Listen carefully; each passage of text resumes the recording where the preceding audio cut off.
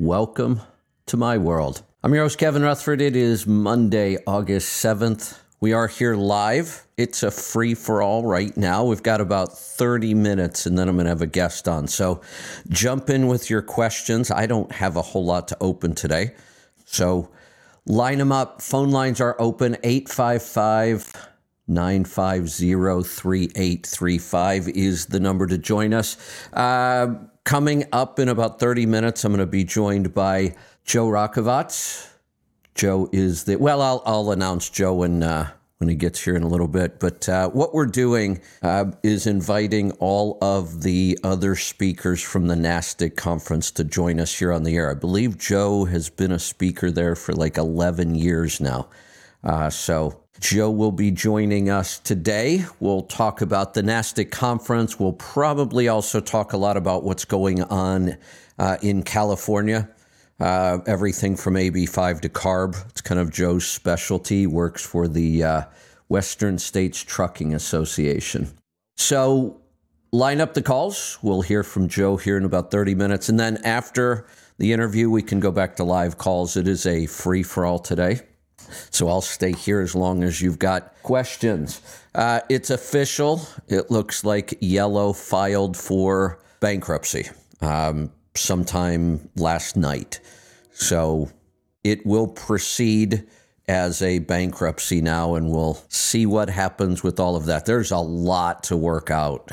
I tried looking at their financial structure, and it's a little confusing. I think their real estate's held by a different company. They have a brokerage that, from what I gather, does fairly well. So this is going to be a long, complicated bankruptcy. I certainly hope if there's any money left, it goes back to the taxpayers, but I kind of doubt it. Bankruptcies, especially this big, can get really complicated. They will be fighting this for a long time as far as who.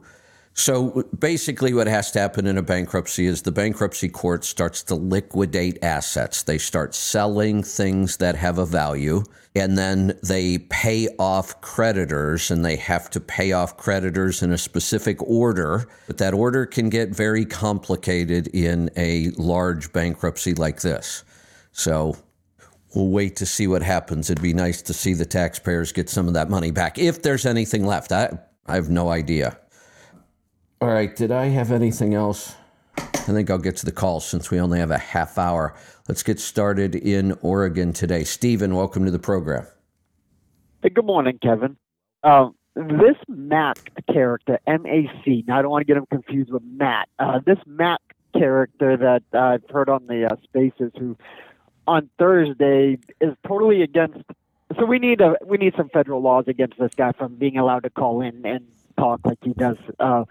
He calls in, complains about the double brokering, but then he participates in it, and then doesn't even complain. He doesn't go to the right sources to tell about it. He just, because it's $4 a mile, he's okay with it all of a sudden. But then him and I got on a discussion. He's trying to say, because I'm a lease operator, I lease on to a carrier. I don't run under my own authority. That I'm not a business owner. Because I'm leased on to a carrier. So he's trying to say I act like an employee and, blah, blah, blah. So I said, well, I filed a federal, a business tax return. I have no problem if you want to talk numbers. Let's compare, because I also told them let's do this. Yeah, 56. Yeah, go ahead. Let's do this. So one of the things I don't like to do is talk about other people if they're not here. So if Mac wants to join, although I probably wouldn't even recommend that. And before we go on to the topic that we will talk about, Mac and I go back a long ways. Remember when the whole idea of going to D.C. with the trucks, I think it might have been around 17, maybe over the ELD issue. It was a big deal. It was happening all the time. They had their event each year, and I was highly critical of that. I still would be. I think it's a bad idea. I think the way it was handled was all wrong. That was when Mac and I first started butting heads. And I will say one thing about Mac. He's passionate about what he talks about. I have not found in the past that he resorts to any kind of personal attacks. He can debate. He's like a pit bull when he gets his teeth into something. But for the most part, it never got personal between him and I. And after a while, I realized I don't want to do this anymore. There are some people that I don't want to debate with, not because I can't or whatever. Just at some point, you realize we're not getting anywhere with this. So, and over time, him and I have kind of mellowed out. We'll still go at it once in a while, but for the most part, he has his opinions, I have mine. It's not that big of a deal. So, like I said, I would rather not turn this into a big debate either way. But I will talk about that issue, just separate from any person, because I have heard this so many times over the years. If you're leased to a carrier, you're just a glorified employee. That's just not true. Are there some cases where it might be true? Of course. There are lots of people that get into this business and don't really run it as a business, but it really doesn't have anything to do with whether you're leased to a carrier or not. So one of the examples I would give, my own operation, I had my own authority for a while. I'd gone back and forth. There was a time where I had my own authority and had trucks leased to carriers. And then I gave up my authority and stayed primarily leased to FedEx. Now, I don't know how you could not call that a business. I owned the trucks. I hired the drivers. I didn't drive myself at all. I generated revenue with other people driving my trucks. And at the end, I sold the entire contract for a pretty darn nice profit. So how could that not be a business? Well, and I would love for him to come on and explain to me that as well, because he can't tell me how I'm acting as an employee. I invited him onto your show. Yeah, and I invited him onto your show to compare our. We could do that. I'll show him my business tax return. Right. Yeah, we could do that. I just don't like to talk about people and, beat on them when they're not here to defend themselves. So if we want to do that, maybe we do it on a space or whatever, that'd be fine. But my opinion on this is pretty clear. I also know people at FedEx that have multi-million-dollar businesses. And all of their trucks are leased to FedEx. So I don't know how you could not call that a business. Some guys that generate, and I'm not talking about millions in gross revenue, I'm talking about millions in profit. There are guys over there with big fleets. And there are other carriers as well that allow owner-operators to become small fleet owners but stay leased to them. There are lots of that going on. So to say that's not a business just doesn't make any sense at all. And even one truck, one driver, it's a business. And it's not that they're just trying to pay you to get around the laws. I get to buy my truck, spec my truck, operate the truck the way I want. Could there be some controls? Sure. In a lot of operations, there's a ton of control. My trucks had to be painted white. They had to have all the proper logos on them that FedEx wanted. Myself and all my drivers had to wear uniforms. I get that. But I've had other businesses in my life where you deal with the demands of the customer. And that's what this is. I lease my truck to a customer, and that customer, we can negotiate what kinds of things they want. That doesn't make it not a business, though. I get compensated and that's where he was, because I only get paid I earn 56% of the line haul, and the company keeps 44. Well, that's too much. They're taking too much. You need to go check your contract and make sure that's more double than that. Hold on, because I don't like that phrase. This is the same thing talking about brokers. Who gets to decide too much? I do. It's my business. That's my point. Not you, not anybody else. I get to decide. If I sign...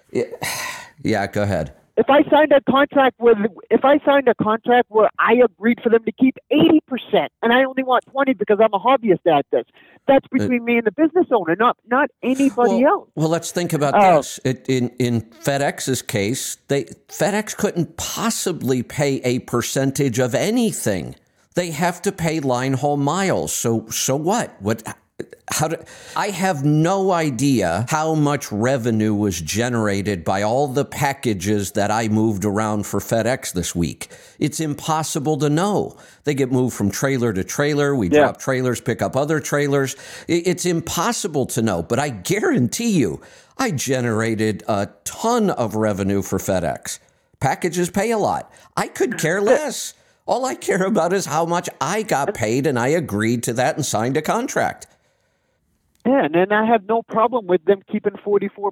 And so I call it, I pay them 44% for their services, and I get compensated pretty well with my 56%. Well, he's like, you don't pay for the service. They take it from me. I'm like, no, I pay that. I pay them. That's just semantics. It doesn't matter how we say it. That's just semantics. Those are just words. I've always looked at it that way too, and I try to get owner-operators to look at that. You are paying that carrier for the part of the job that they did. They went out and sold the contract. That's the big one. They had to go out and pound on doors and say, we want to move your freight. They had to sell it. You don't have to do that. That you're paying them for that. They manage, they collect the money, they have the insurance in place. They do a lot for their part, and you are paying them to do those things for you rather than go get your own authority and do it yourself. Now, what about people who use a broker and a dispatch service? I know lots of owner-operators with their authority that pay a broker to go to do the same thing, sell the freight, bill the freight, that kind of stuff. Then they also, on top of that, pay a dispatch service to go find them freight and keep them organized. How is that any different? Yeah. And then they might be paying another service to do their fuel tax reporting, and they're paying somebody to belong to a drug consortium. So there's a lot of things that have to happen to move freight down the road. And if you have your own authority and you choose to do all of them yourself, fantastic. If you lease to a carrier and let them do it, that's fine too. If you use a broker and a dispatch service and you let them do some of it and you pay them, they're all just different business models. None of them are right or wrong. I have my opinion about some. I think it's kind of crazy to go get your own authority and then pay a bunch of little companies to do all this other stuff. And how is that different from leasing to one company and paying them to do all this stuff? It's not. It's the same thing. And here's another deal. I promise you, I can go find trucking companies right now that I could go lease to that would only take 10%. They basically just let me rent their authority from them, and I do everything else. I go find all my loads. I do my own fuel tax. I have my own fuel card. I give them 10%. I can find a dozen or more of those companies today that you wouldn't make anywhere near what you're making giving up 40-some%. So this is just math. I did it back in the mid-2000s. I had my own authority, but I didn't have my own trailer. So I had my own authority, and I would use a trucking company out of Maine, and they would rent me a trailer, and they would broker me freight that they have in their own system. But I was still running under my own authority. But they're using their trailer. I know people who have their own authority and primarily work for one broker and one broker only. Yeah. I had the guy on the show he ended up becoming the small carrier of the year for C.H. Robinson. The whole year he only ran for C.H. Robinson. He had his own authority. He was brand new. It was like his second year in business. He called me and he was struggling, and I gave him the idea. I said, why don't you find 3 to 5 good brokers, build a relationship, stop chasing all this freight on the load board. And he called me back. Actually, he didn't call me. C.H. Robinson called me and invited me to speak at their annual awards ceremony. And it was because of this guy. He told them the story of why he was doing this. So then the owner-operator called me, and he took my lesson one step further. Instead of 3 to 5 good brokers, he looked at C.H. Robinson. He said, they have freight everywhere I go. Why don't I just work with them? And he built a relationship with 2 or 3 agents in C.H. Robinson's system, and he had an awesome year. Nice. Another topic just before I get off. That driver with the 2016 Freightliner talking about these maintenance costs on these new trucks. Yeah. I've got a 2018 Cascadia. My wife and I have put every single mile on this truck, and we've got 915,000 miles on it. With that, I've put on 2 sets of brake pads. The rotors are still original. The calipers are still original. The one box is still original. My clutch is original. I've got maybe 6 grease fittings on the truck total. Right. So my maintenance cost, I've replaced the water pump once, I've replaced the alternator once, the starter once, and the radiator once. Everything else is original on this truck. So at 915,000 miles. So if that guy wants to go talk about maintenance costs on these new trucks, this thing has been extremely well to us on maintenance. It really is, now that we've figured out maintenance. One of the other things that happened during that decade plus where we were avoiding emission trucks at all cost, lots of other things improved. Manufacturing processes, materials, and we weren't really paying attention. And all of a sudden we started really focusing on these newer trucks. And the same thing is happening with with trucks that happened with cars. We used to, if you grew up my age and you owned a car and you worked on it yourself, you were working on it constantly. Starters, alternators, belts, hose, you just worked on them. Spark plugs, points, condensers. There was just a lot of work. Fuel filters you were always replacing. You don't do that anymore. You basically just drive a car and once in a while maybe do something to it. Trucks are like that now. And once we realized, hey, if we figure out the emissions, these trucks really, they go a long way between things breaking or needing replacement. But there's something else that occurred in the last couple of years. The cost of everything went up. So when we look at cost per mile on these trucks for maintenance, it seems high. We're basically double where we were 10 years ago on cost per mile for maintenance. On any truck, though, the older trucks, if you still have them, are also costing that much now. It's not that they're breaking down more. It's the cost of repairing everything has gone up. Yeah. I don't know, man. This truck's been really good. Our oil sample at 915,000, our oil samples are still extremely clean. And back in January, I lost all oil pressure in the engine due to a part failure. All oil pressure, the shop thought I would have lost my engine. So, the oil samples are still clean. Excellent. Hey, Stephen, I'm gonna cut you loose. I just remembered I have a guest at the half hour, which is unusual for me. So I want to knock out a couple more calls before we get to it. Paul, welcome. Howdy. You had a caller on Friday that's looking for a truck for a fuel tanker, tow a fuel tanker. Yeah.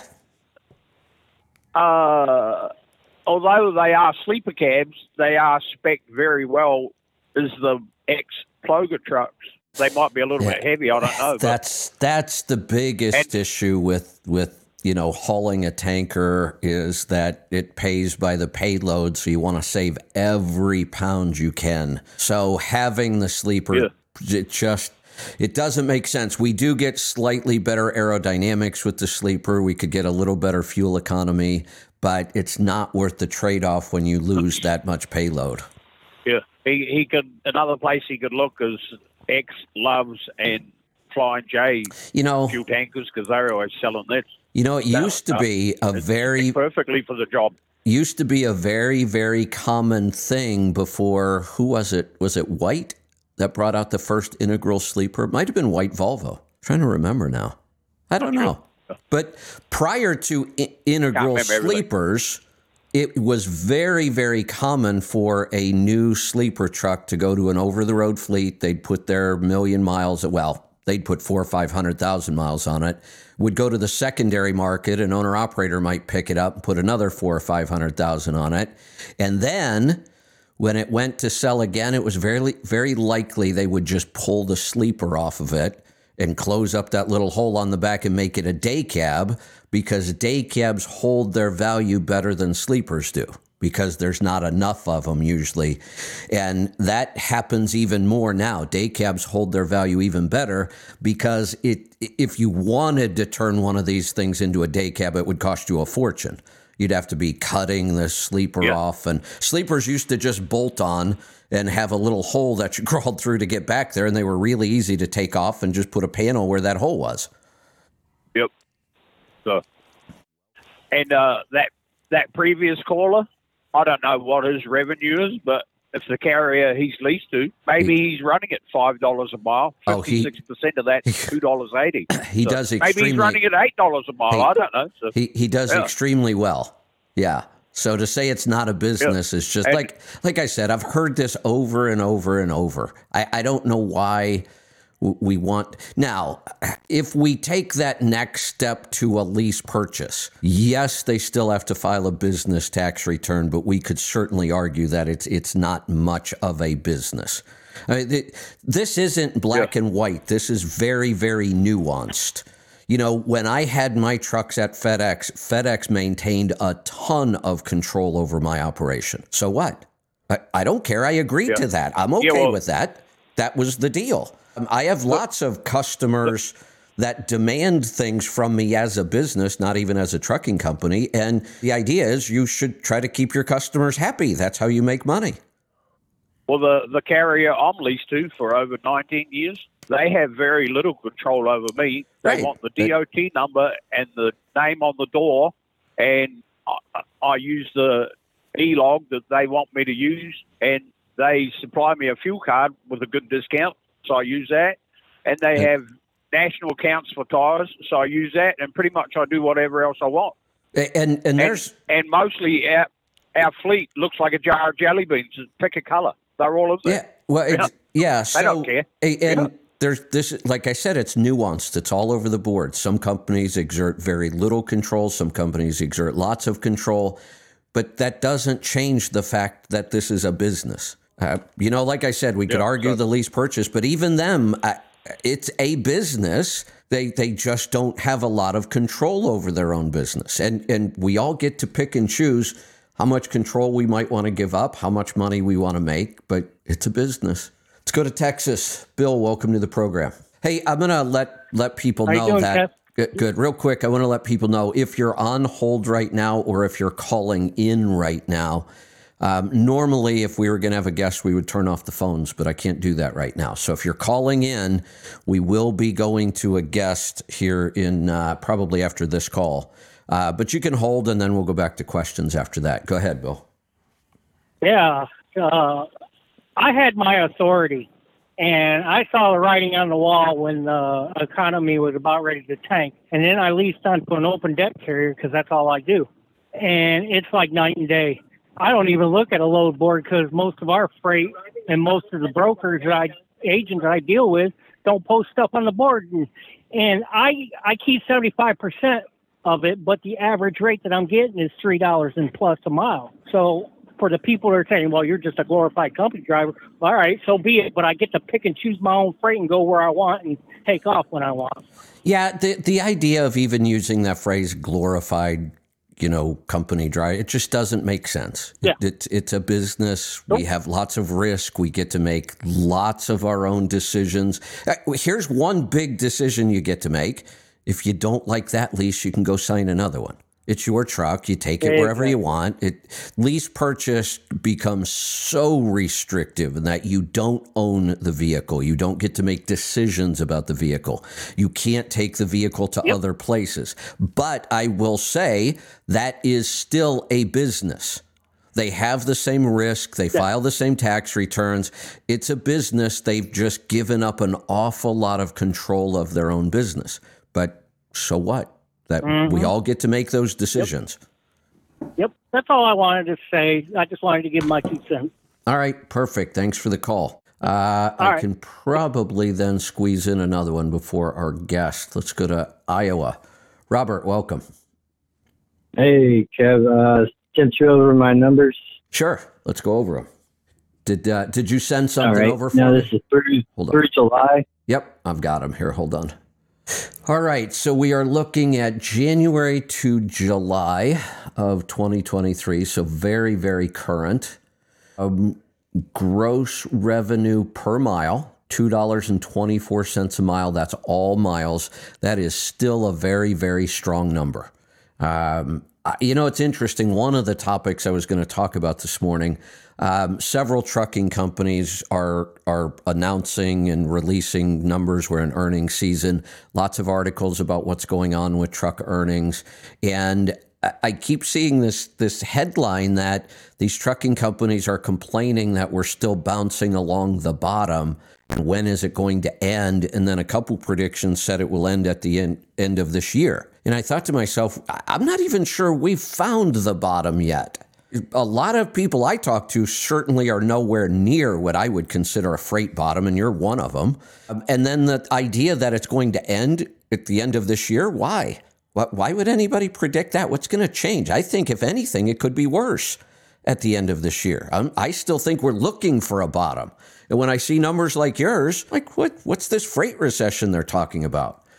So then we look at your expenses. Excellent job of controlling your expenses. Your fuel's 43 cents a mile. There's some weird numbers here I need to go over. I know what you're gonna. I know what you're gonna hammer me on.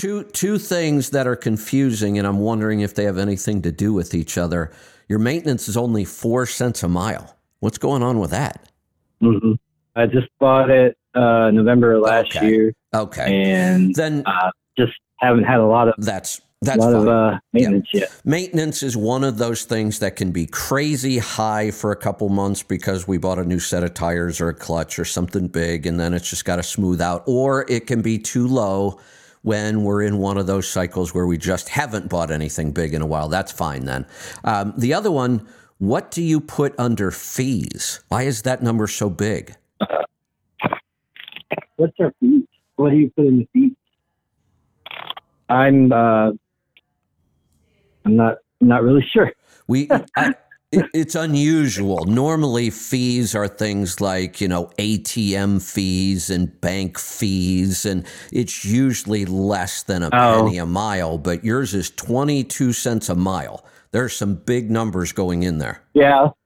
It might be the expenses through the company we're leased to, like insurance might be in there. I'm not sure.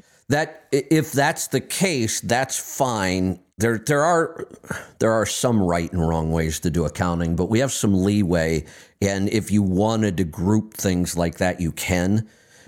I tell people don't group anything that you might be able to change. Insurance would be one. I wouldn't want to group insurance with other things because occasionally I might want to go out and try to see if I can get a lower insurance cost. And I would want to be able to see that expense separately. So you might want to just go through that list and see if there's anything you should be breaking out, because that's a really big number. Okay.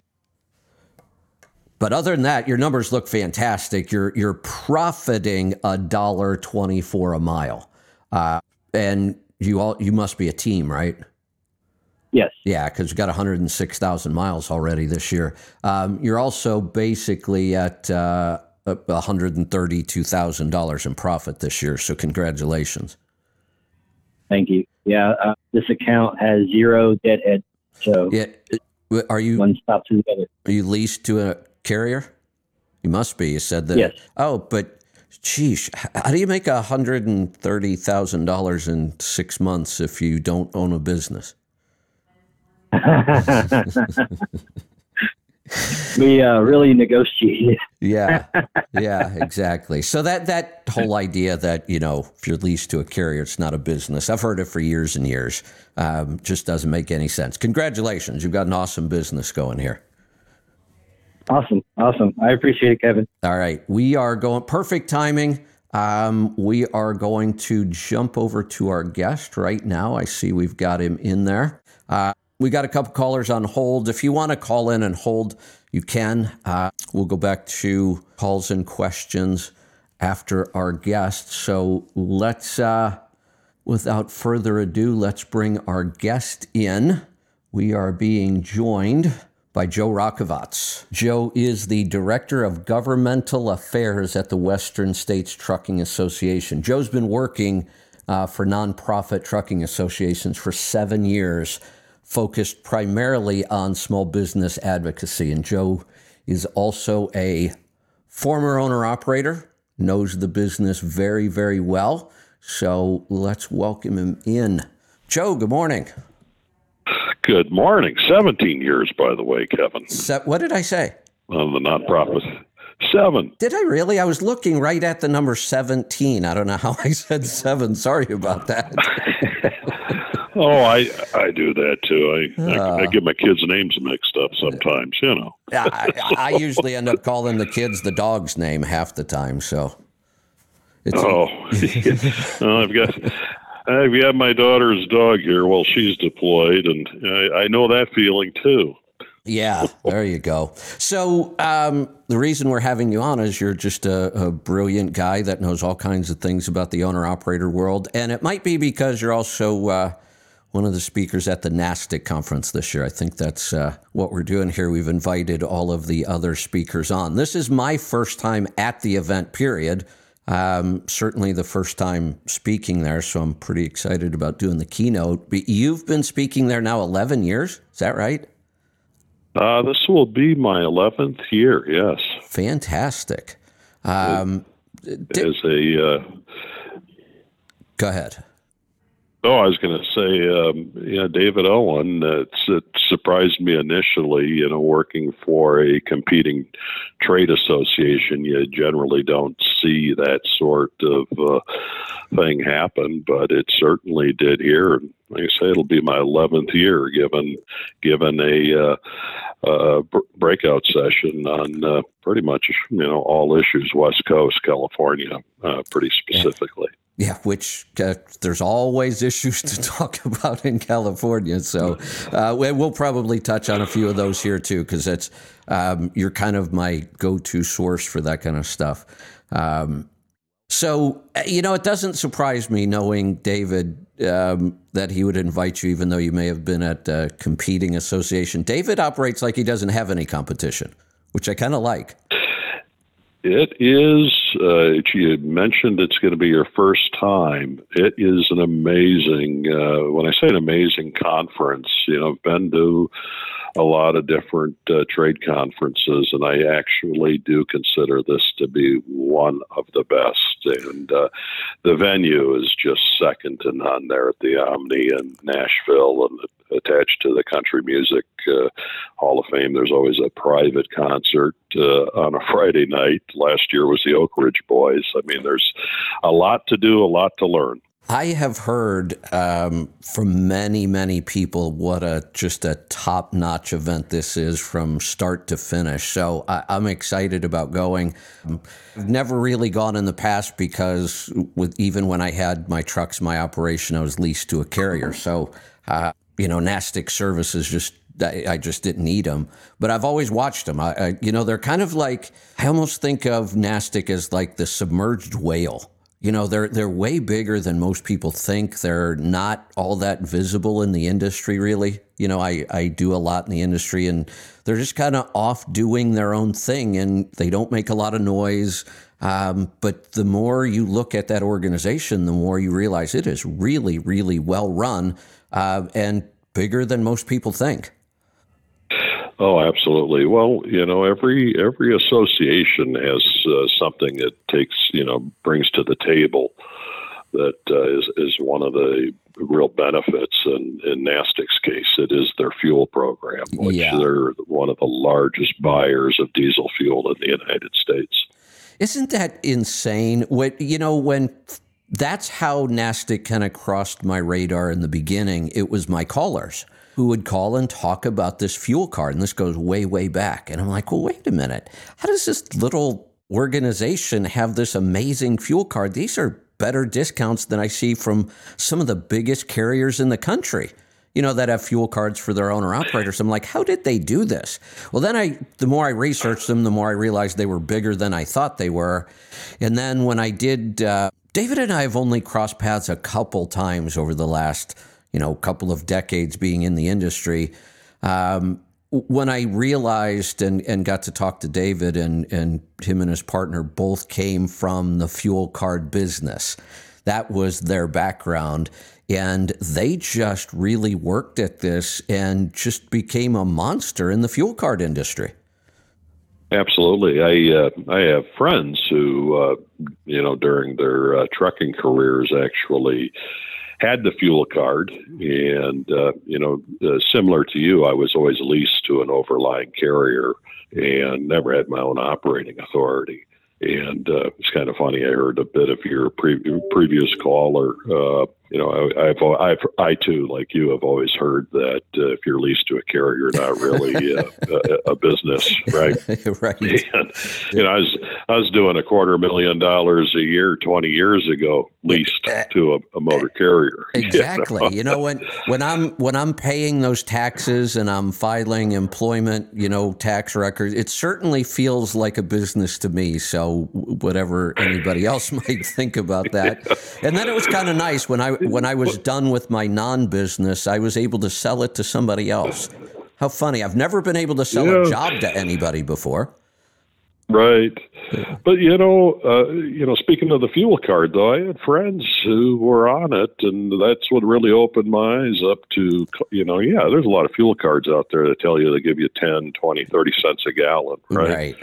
That's nothing. That's nothing compared to what exists in the system if you get into a cost plus program, and that's essentially what their program is a cost plus. I mean, my friends would actually show me, what they were effectively paying. Say the pump price at a particular petro, for the sake of example, was $4 a gallon, depending on where the market was.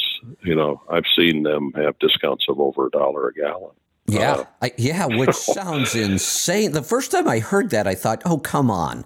There's just no way. And yet they showed it to me because they get all that pricing and they have the app. And I'm like, that was what got my attention. And this was a long time ago, because the number one cost we focus on my show, we've been doing it forever, is fuel, because it's the biggest cost for an owner-operator, and it's the one they have the most control over.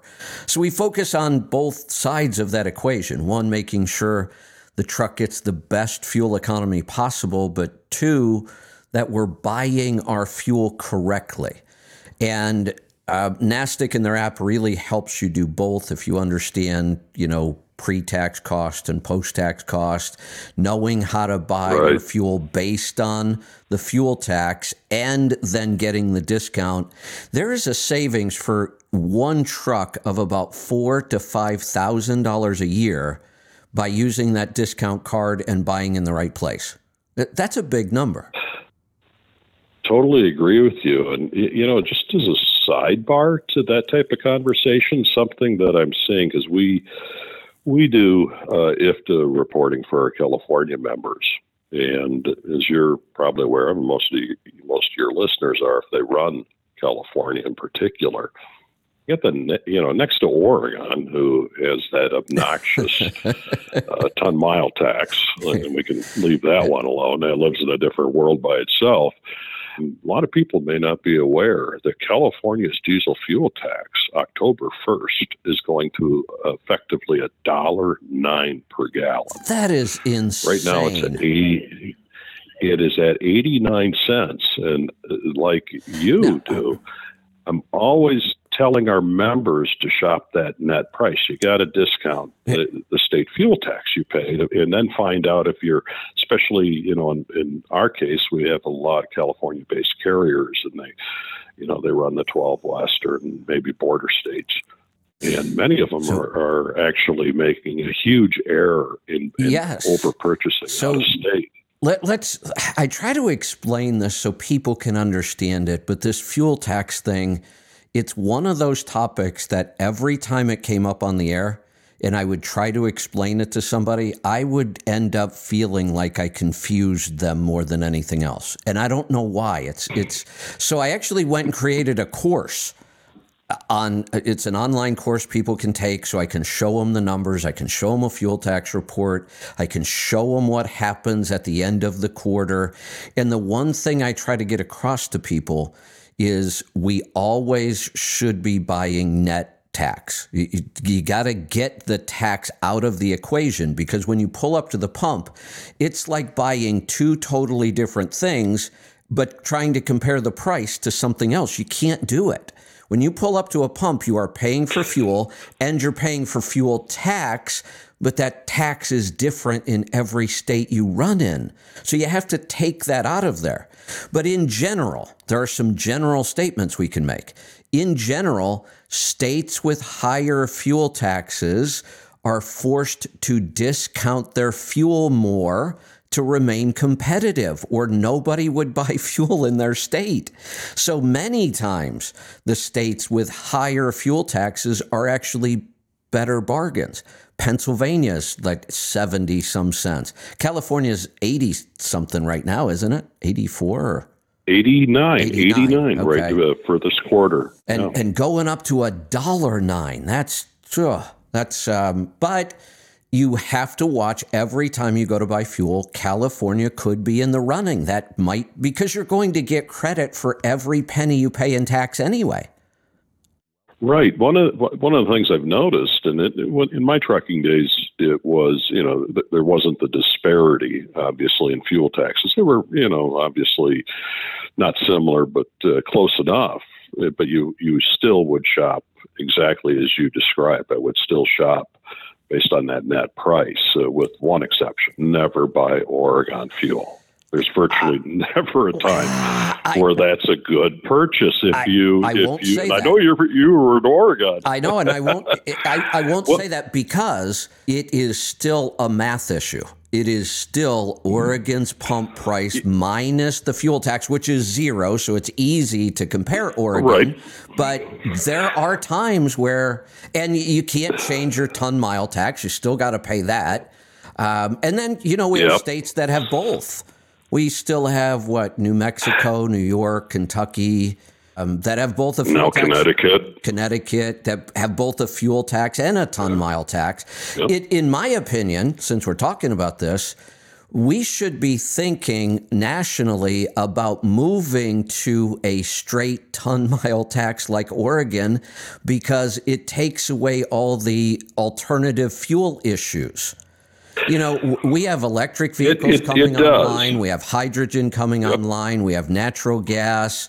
We've got alternative fuels that aren't being taxed right now for road tax. And how do you, as an industry, how do you say this? Oh, look at the cost of hydrogen electric, which we still don't even know the cost. But once we do, you're not going to be able to point to it and say, look, it's so much better. No, at some point that fuel is going to be taxed. So why don't we just start moving towards a tax that is just generic across all fuel types? Electronic, the specter of what's coming in trucking is going to, in my opinion, be something where it's electronic tracking. You already have the ELDs, and unless you go through an audit, can people underreport their miles? Absolutely, right? Because it's kind of a honesty-based system. But just real quick on the Oregon, the reason I said what I did, Kevin, is that I always used to find that those fuel stops on the Washington side of I-5, right. they weren't big fuel stops. They because they wanted to compete with Oregon, you were 10, 15 cents more a gallon, but I was getting 30 cent juice. I was actually netting better over purchasing Washington. You are correct. And there have been other examples historically around the country. When I ran my trucks, I had trucks that only ran Florida and Georgia. I had out and back line haul runs every day. And that was one of those examples. Back then, Georgia was like 6 cents a gallon for fuel tax. And if I remember right, Florida was probably 30, maybe even 40 cents. I can't remember now, but there's a huge disparity. So like you said, right there, the closer you got to the state line, the more the Florida truck stops had to discount their fuel to be competitive, and the more Georgia could crank their price of the fuel up and still manage to sell to people because they didn't understand. And then you also have the company drivers in fleets that don't try to manage this at all. They just tell their driver, just fuel up wherever, it'll all work out in the wash. And because of that, if you understand that disparity and know where that happens at state lines, you can get some real bargains on fuel. Like you said, Washington became a bargain because they had to discount that price so much. Yep, I did the same thing when I ran Miami. It was always, fueling in Florida right before the state line. Yeah. It's amazing to me. We have been dealing with this. You probably know this because you deal with a lot of this stuff. I can never remember, when did we get IFTA? Because I've worked under both systems, so I know it changed since I own trucks, but I can never remember when. Early 90s? Yeah. Boy, it's funny. Over the decades, I kind of forget when. Because I can still remember having the bingo cards. I got pictures of my old trucks. 7 license plates on the front, fuel decals up the wazoo on the sides, and it was at a point, I believe, sometime in the 90s that an agreement was struck amongst the states and the provinces in Canada, to have this uniform system. It's interesting. Oregon's in it, but they don't have a tax. Right. But you and I both remember filling out a fuel tax report for every state you operated your trucks in. What a pain that was. And there were states that just didn't give you refunds. If you overbought in a state, too bad. They kept that extra tax. And then when you underbought in another state, and if you overbought in one, you had to underbuy in another, then you had to pay them their extra tax. So the strategy back then, and it made sense, was try to buy enough fuel in each state to cover your miles. Try to stay as close as possible. And that made sense until the day they turned IFTA on. And that practice should have ended. And yet I still hear people say this once in a while.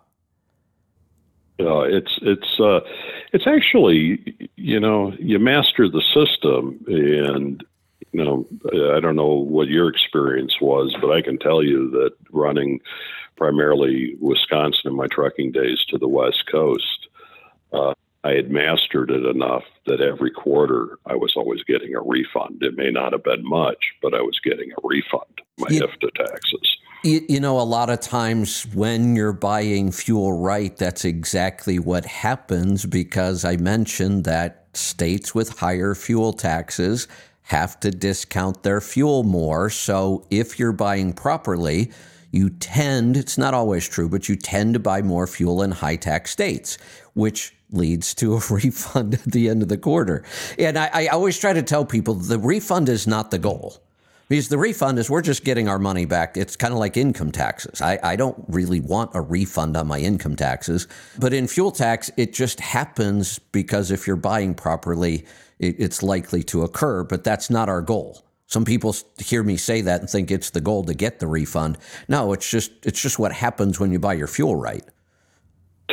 I always say this, Kevin, a lot of younger people, they don't want to hear about, from older guys, boy, I remember when diesel was, 60, 70, 80 cents a gallon kind of stuff, Yeah. But one of the things I do here is, why is diesel, in my, 80s, maybe by the early 90s, because I forget when the federal law changed. Some of the cheapest diesel fuel in the country was in California when I was trucking out there. And what a lot of people don't know or remember is that up until that time, there was a prohibition on selling Alaska oil anywhere except outside the United States, which meant that all that oil hit the West Coast markets, and California has a closed system. There are no pipelines from the East and the Gulf Coast to California for refined product. It ends in Phoenix. And so that marketplace was flooded with Alaska oil. And of course, California at that time was the number 3 producer, 2 Wow. of Yeah. oil in the United States. It still actually has. It was interesting. I was looking at it recently. They still have one of the highest petroleum reserves in the ground in the country, except they've taken a lot of the Pacific Ocean blocks out. Used to be nothing but oil getting pumped off in the Santa Barbara Channel. And, that's diminished over the years from all the environmentalists. Things have certainly changed. Yeah. Yeah. All right. So, I like talking about the old days, not just to reminisce. We can learn things from it, and we're in a strange industry because when you look at fuel costs, they are so volatile. They go from crazy highs up in the $4 and $5 range when things go wrong, and then we drop back down to $2 a gallon again, or low twos. And when fuel prices are down where they were for a while, it really is a huge bargain. When you go back and look what they should be based on what we were paying when we talk about those days of 60, 70, 80 cents. But that was a long time ago. $2 fuel at low twos is still a bargain, if you look at inflation and what it should be. But it's just such a volatile cost. And then we can get into the next big issue I always struggle describing to people, which is the fuel surcharge and why we have it and why you might not see it on a load. And that, I have owner operators screaming, "Oh my God, the broker must have stole my fuel surcharge. There's none in this load." No, there won't be on a brokered load more than likely. We only really need fuel surcharges on contract freight. And it's so hard to get people to understand that. But I try to also explain to them, even though the fuel surcharge is only stated on a contract rate, it affects every rate we have. The fuel price today affects the line haul rate. The reason we don't need a fuel surcharge is because I'm negotiating the load today and I know what my fuel cost is today. So why would I complicate it with the fuel surcharge? I'll just say, here's my rate today, and it is based on the fuel cost. What's interesting about that is myself and another friend, we were at the time leased to a motor carrier, and it was back in I forget what point in the 90s, and we went into management, and we actually negotiated a fuel surcharge. At that time, we were on a mileage rate, is what we were getting paid to run the West Coast. Right. And we did negotiate that very traditional, as a lot of people know, the nickel increase for, what the heck was it, a penny increase per mile for every nickel increase in the price of fuel back then, with a baseline of 130. And what's interesting over the years, and as I was towards the end of my actual driving career, is I'd asked a salesman with a company, why haven't you just put this over into the rate as opposed to just continuing to assess a fuel surcharge? And I was told it's because the shippers were comfortable with that, and they always felt they were going to get hosed by putting it in the rate, as opposed to paying that variable on, a fuel surcharge. And I never quite got that. I thought, but it protects both parties. If we're trying to negotiate a contract rate for a year, and on the day we're negotiating it, fuel is $5 a gallon, well, as the carrier, I'd love to put that into my rate and know I'm going to get that the whole year, because the odds of fuel going up beyond that are probably slim, but the chances of it coming down are excellent. If it comes down, I win, the shipper loses. So the fuel surcharge is really there to protect both parties.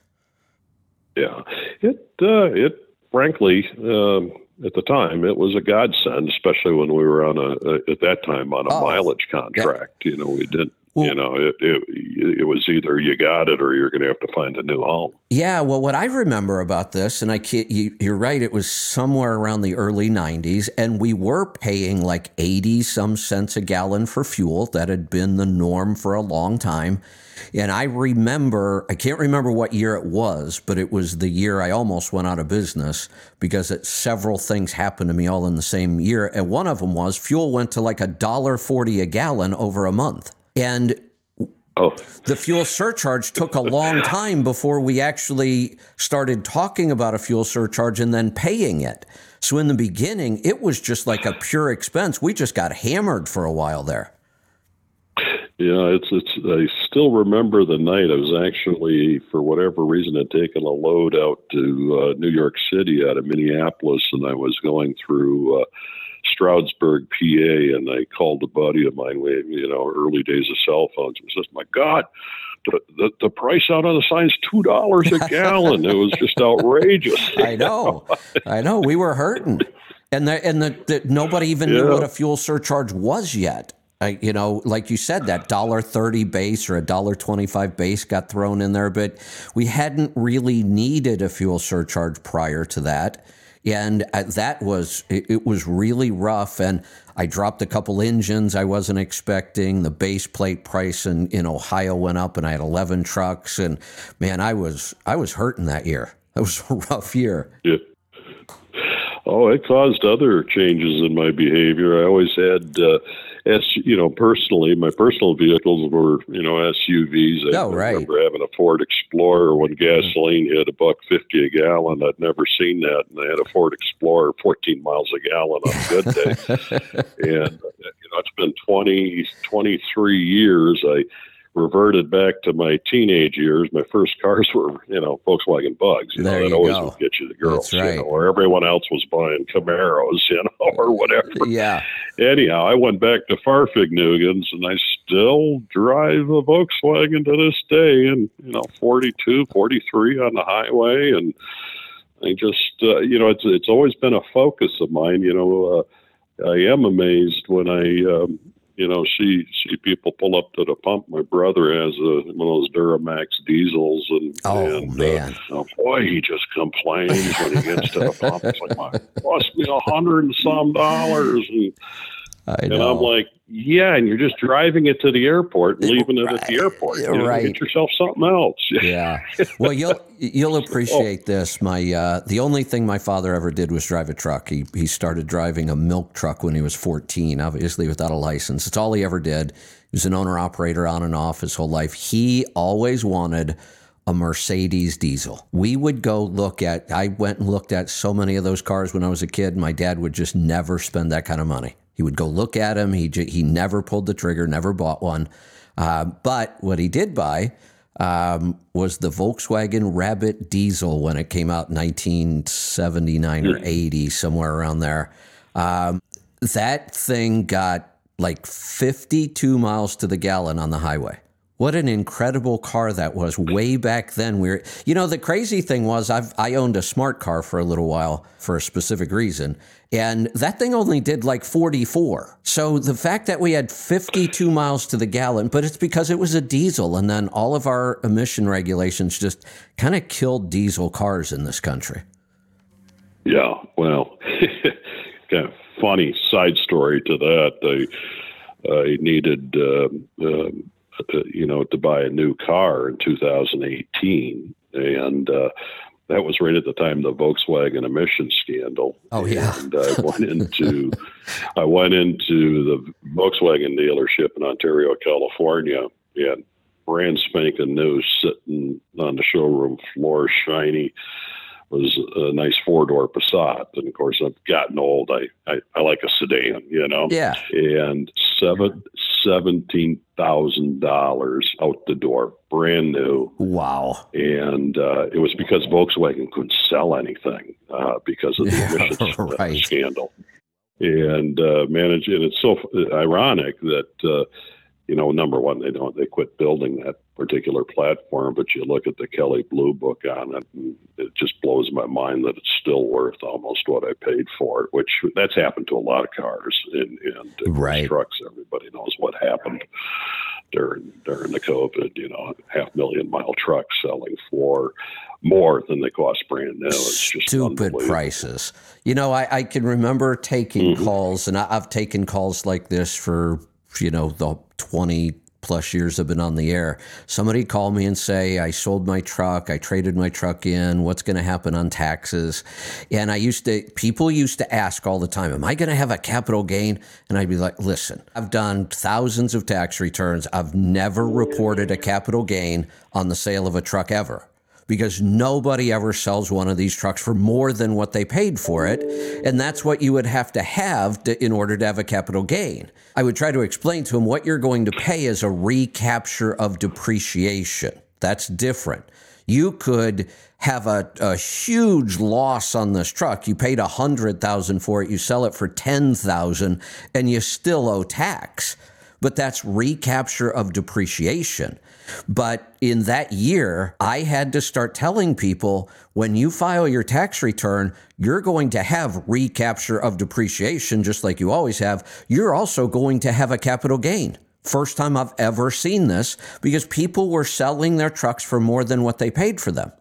That was unheard of. It's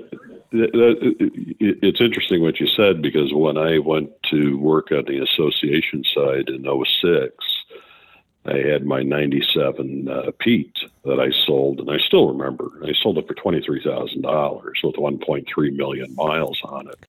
But the year before, I just bought a brand new utility reefer, right. 53-footer, stainless, all nice. But anyhow, I used what I've always referred to as trucker crack. And when I call it trucker crack, it's called accelerated depreciation. Exactly.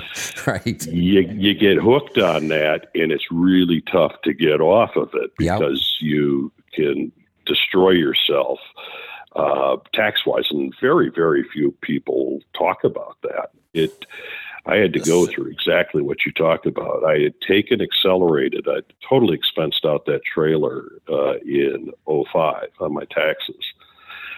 And I went through that. I ended up living in Wisconsin. And then, of course, moving out of state, there was another issue, the exit tax penalty that states will charge you when you leave. They take away some of your allowable expenses on your taxes. Some states do. But I ended up with a $50,000 state and federal tax bill that year. It catches up to you. Off. Yes, it catches up to you. What used to make me crazy, I would get a call from somebody who wanted to talk to me about my accounting and tax services. They weren't a client, and we would just go over their operation. And it would always come up. I would look through their history, and I'd be like, why are you buying a new truck every 3 years? And the answer almost always was, my accountant told me I should. And I'd be like, well, look, your accountant has one thing in mind, and that's making you happy with your tax return this year. That's always their goal. I do a lot of tax returns. I hate telling people you have a big tax bill, but it's just part of being in business.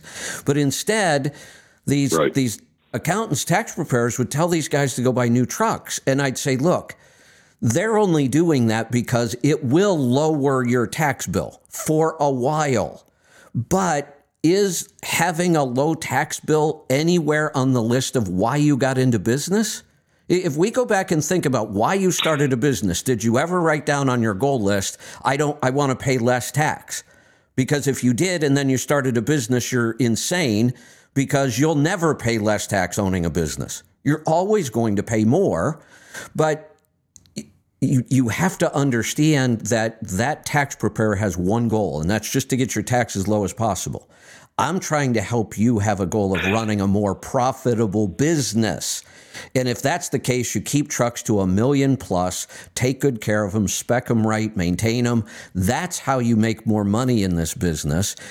But now I would get them right at that point where it had finally caught up to them. You can do this a couple of times, then it catches up to you and you are screwed now, because now you still have an expensive truck and your tax bill is now going through the roof and there's nothing you can do to change it.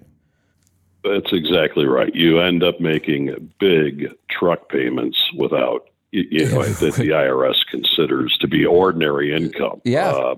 At the ripe old age of being in my mid-60s now, I will say this. I mean, I paid a lot in taxes. I always knew. I used to have guys rib me all the time. I paid nothing. Well, you go back, before the advent of computers, I saw the guys reaching across the fuel counter and grabbing paper receipts, and they would fill them all out and zero everything out. And guess what they bitch about now? Geez, Joe, I'm not getting nothing in Social Security. I'm like, yeah, because you cheated the system. So I love this because this was a big topic for me, too. As soon as somebody said, well, I have the best accountant ever, I don't pay any tax. Well, stop there, because I don't care who your accountant is. All of the rules are written. I've read them. I know there's a lot of it, but I've read the tax code. I have to. I understand the tax code. You don't have a genius tax preparer. There are no real loopholes. Everything's written. I mean, anybody who takes the time to study taxes should understand how to keep somebody's tax low. But here's the thing I will tell people. There's only two ways to pay zero. Either don't make any profit or cheat. Those are the only two ways. And the not making any profit just is not on my radar anywhere. I want to make as much profit as I possibly can. And then you're going to pay tax. You just have to realize that. That used to make me crazy. Oh, I have the best accountant ever. No, you don't. He doesn't know anything more than any of the rest of us doing tax returns. Anybody who wants to go read the tax code can figure it out. Yes, it's complicated. Yes, it's the IRS, but there are no secrets. It's all written. Yeah, it's so funny. We're even talking like this. I used the same tax lady for 20 years, and looking back, I'm like, wow, what a mistake it was, because exactly what you said. The objective was, well, let's get your tax bill as low as it can. Yet, would burn up that depreciation, and yet.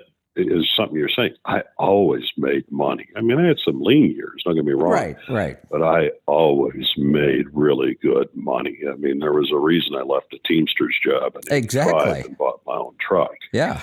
And it was because I made a lot more money. And along with that, did go, paying a pretty good tax bill.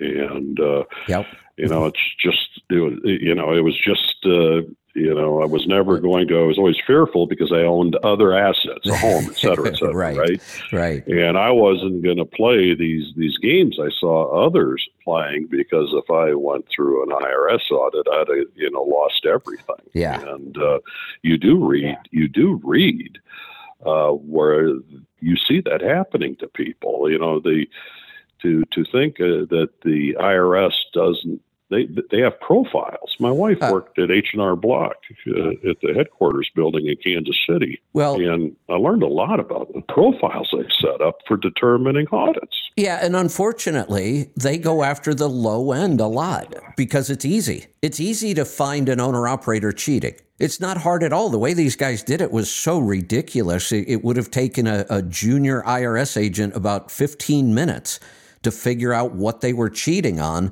whereas the bigger a business gets, the more sophisticated its tax strategies become, and the harder it is to find them doing something wrong. So the IRS is basically, they just go after the low-hanging fruit, which are small businesses that don't have, accounting firms and high-priced accountants figuring this stuff out. So what else this whole depreciation thing reminds me of? A lot of these new bank accounts now, these internet bank accounts like Chime, and there's a bunch of them out there, and they make a big deal about the fact that you can now get your direct deposit 2 days early. Well, so what? It only helps you one time. What do people not understand about this? Why does this sound like such a great thing? You normally get paid on Friday. Well, this week you want to get paid on Wednesday, and you can because of whatever. You can get your direct deposit early. But now what happens? Now you have to wait till next Wednesday again. Well, guess what? That's the same 7 days you used to wait before. So how did this help? Well, I will tell you that I do know some people that use those I don't even consider them banks myself, and I'm sure there's people out there listening who do, but I do know a few people that utilize those types of financial institutions, and I'll tell you, I know the reason why they use them. It's because they got an IRS tax lien against them that's pretty significant, and they're trying to move money around quickly before the IRS grabs it. Got it. So now that makes sense, but the commercials always make a big deal about this early pay. And I just wonder, does anybody think this through? That I don't know. They make a benefit out of it because I guess it works. But if anybody would stop to think about it, there's no benefit there. You get paid 2 days early one time, and then what? So what? Yeah. Oh, and I'm sure there's a little fee, kind of like factoring. Oh, of course, right. Factoring some that may have been factored already, right? Yeah. All right, Joe, you and I could reminisce about all this owner-operator stuff all day long. Let's talk a little bit more about the conference. Like I said, I've never been there. You've been a speaker for 11 years now. Didn't you get some award from NASTIC?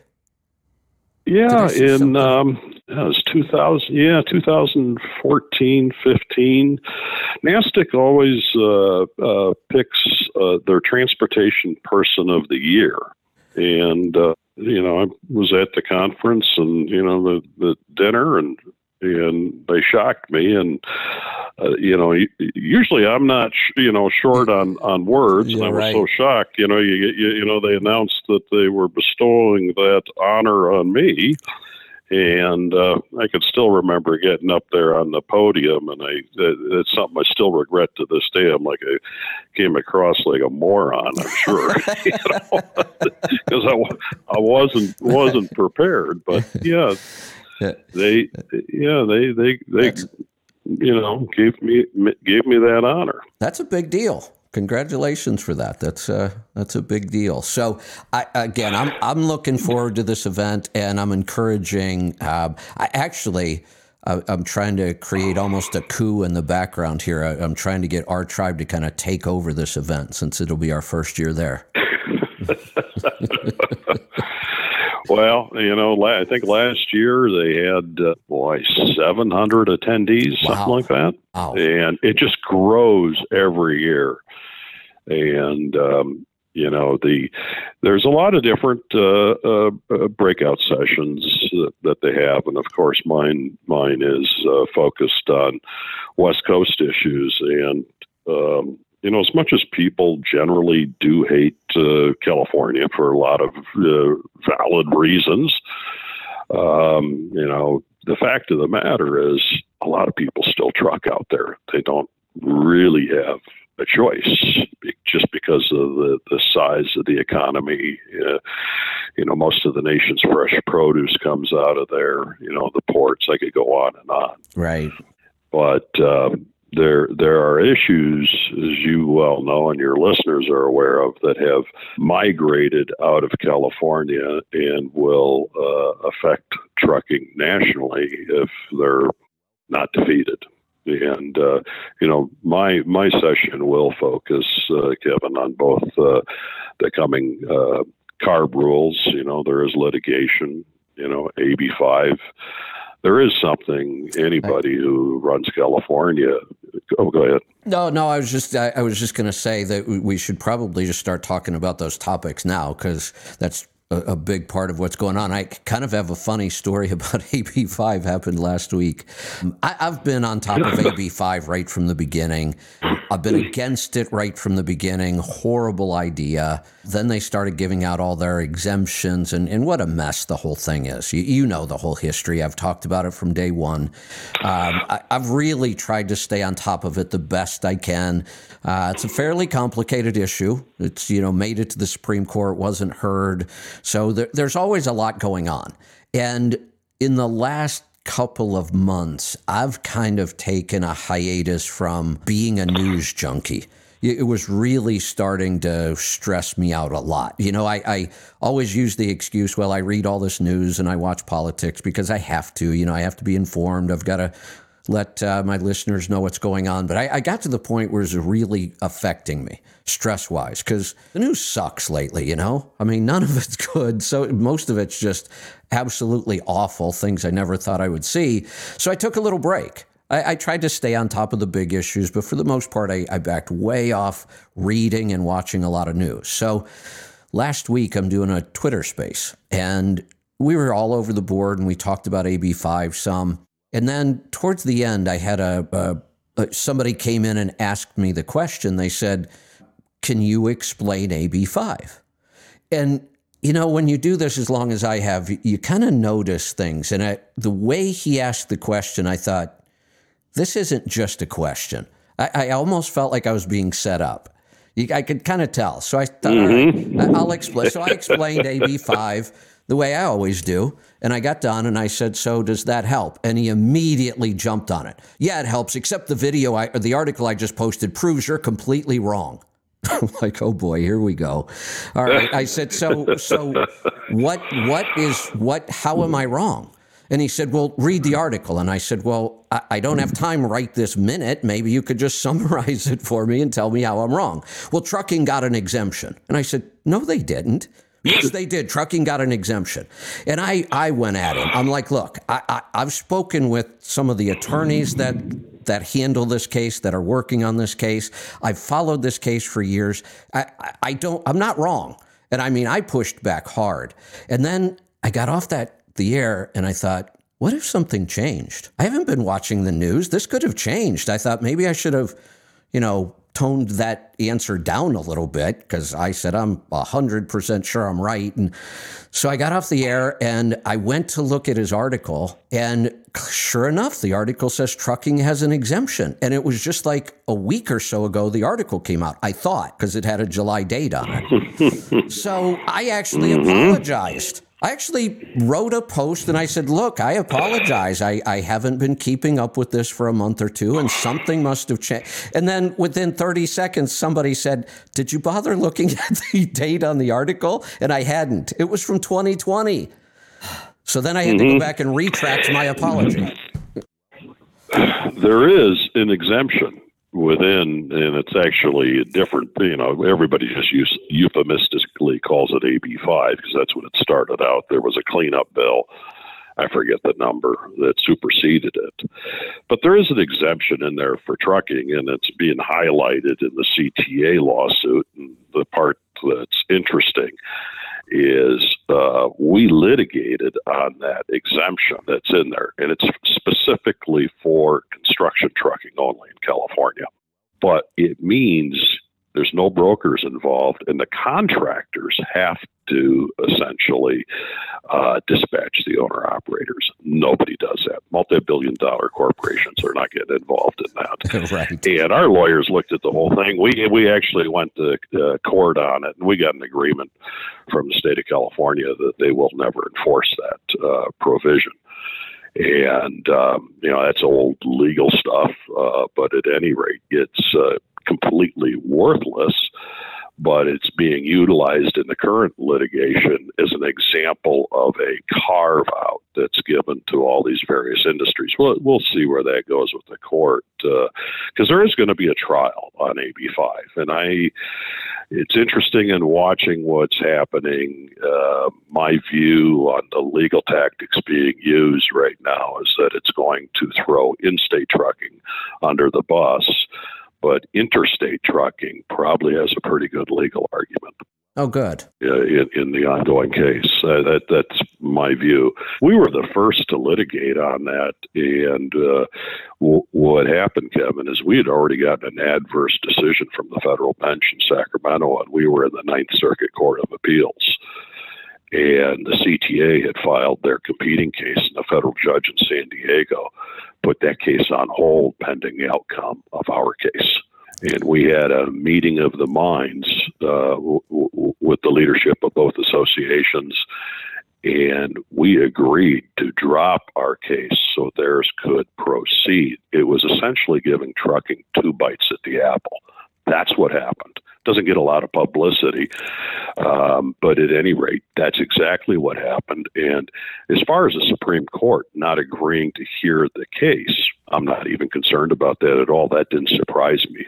Right. The case has never gone to trial. It's never gone to trial. The Supreme Court doesn't like to hear cases related to, and this was solely related to the injunction that Judge Benitez put in place there in San Diego. And I was in the courtroom when he heard the case, and that guy is so spot on in his analysis of what AB5 is. He is absolutely spot on. So there's going to be a trial in San Diego. Boy, there's a lot of motions been going back and forth.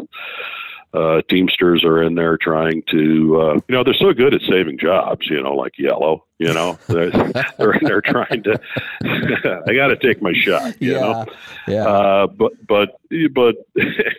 But yeah, they're in there trying to defend this. And, the problem is the B prong is impossible, not just for traditional motor carriers who lease owner operators to pass that B prong. You can't contract with somebody engaged in the same business.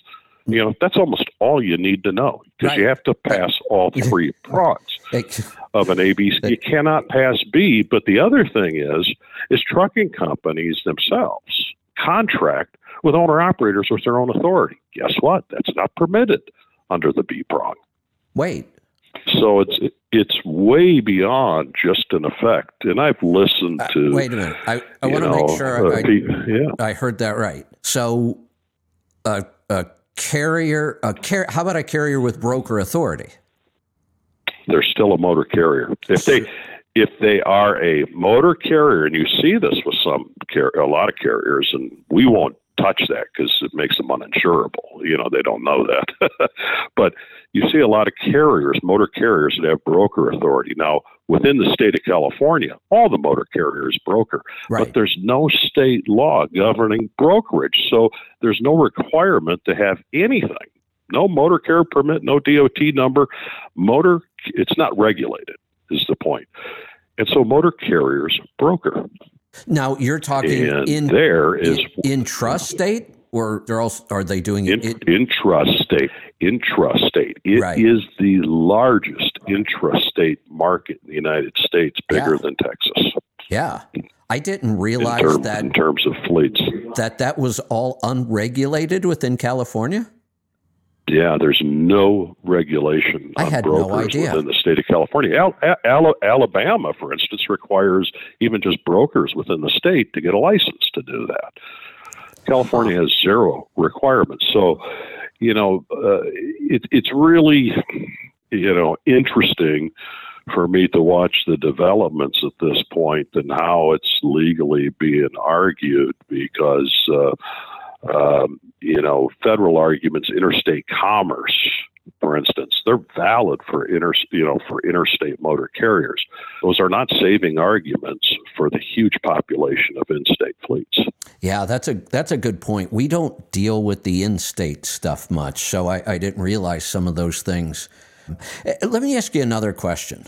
This is it's not totally off topic, but it's something I've been thinking about, and I don't know if I have a mental block around this or whatever, but whenever I bring this up, I don't seem to get any really good answers. So if I want to go into business, almost any business, for the most part, I've started many, many businesses without doing anything. Like no local license, you get a tax ID or some of the stuff you absolutely have to have, but no business license, even though the county I live in probably required it. I remember one of my businesses, it was in Orlando, and I had a physical location, and a tax guy came around one time, and he's like, "Where's your tax license?" And I said, "I don't know. I don't have one." And he said, "Well, you have to have one." And I said, "Well, I don't." And he said, "Okay, well, you got to go get one then." And I said, "All right, where?" And he told me, and I went and got one. It's probably the only business license I've ever had. So I can just start a business and go into business and, file my taxes, and nobody's ever bothered me. I've been doing this for 40-some years. Why is it that once we deregulated the trucking industry, why did the authority part stick? Why do we still have to ask the federal government for permission to be in business? I don't understand why we still have that process. I understood why it existed prior to deregulation. That was the whole point. The government controlled the rates by controlling the supply, by controlling who had authority and where they had authority. It was heavily regulated right down to the lane. But once that went away, and there is no federal control of rates anymore. Nobody's trying to control the size of the number of trucking companies. Why did this whole ugly process of needing authority continue? It's actually, there is a answer for your question. Good. And it is Congress. And, a lot of this falls under the guise of safety, highway safety, and access to the marketplace. Even in 95 with the ICC Termination Act, that is what killed one of the most powerful regulators in the United States. And at that time, it was the Texas Railroad Commission. They totally, just like California did through its PUC, some will still remember Cal-T numbers. California and Texas severely restricted access to their intrastate markets. Congress prohibited that. But they, under the safety exceptions, they still allowed them to regulate entry into the marketplace. Texas and California have almost identical systems in terms of permitting in-state motor carriers. Half the states in the country still require motor carrier authority just to operate within the state. I can remember when I was in Ohio, Ohio had really strict lockdowns of who could move intrastate, and if you had some of that authority, it was valuable. Like it was kind of like prior to deregulation nationally, your authority was one of your most valuable assets, and for a long time after deregulation, Ohio was still that way. You just couldn't get authority to move freight intrastate, and it kept the rates really high. It's interesting. I do know some people are dead from Ohio PUC, and when they were forced out of the business of regulating motor carrier access to the marketplace, they became one of the lead safety agency for Ohio in terms of motor carrier safety oversight.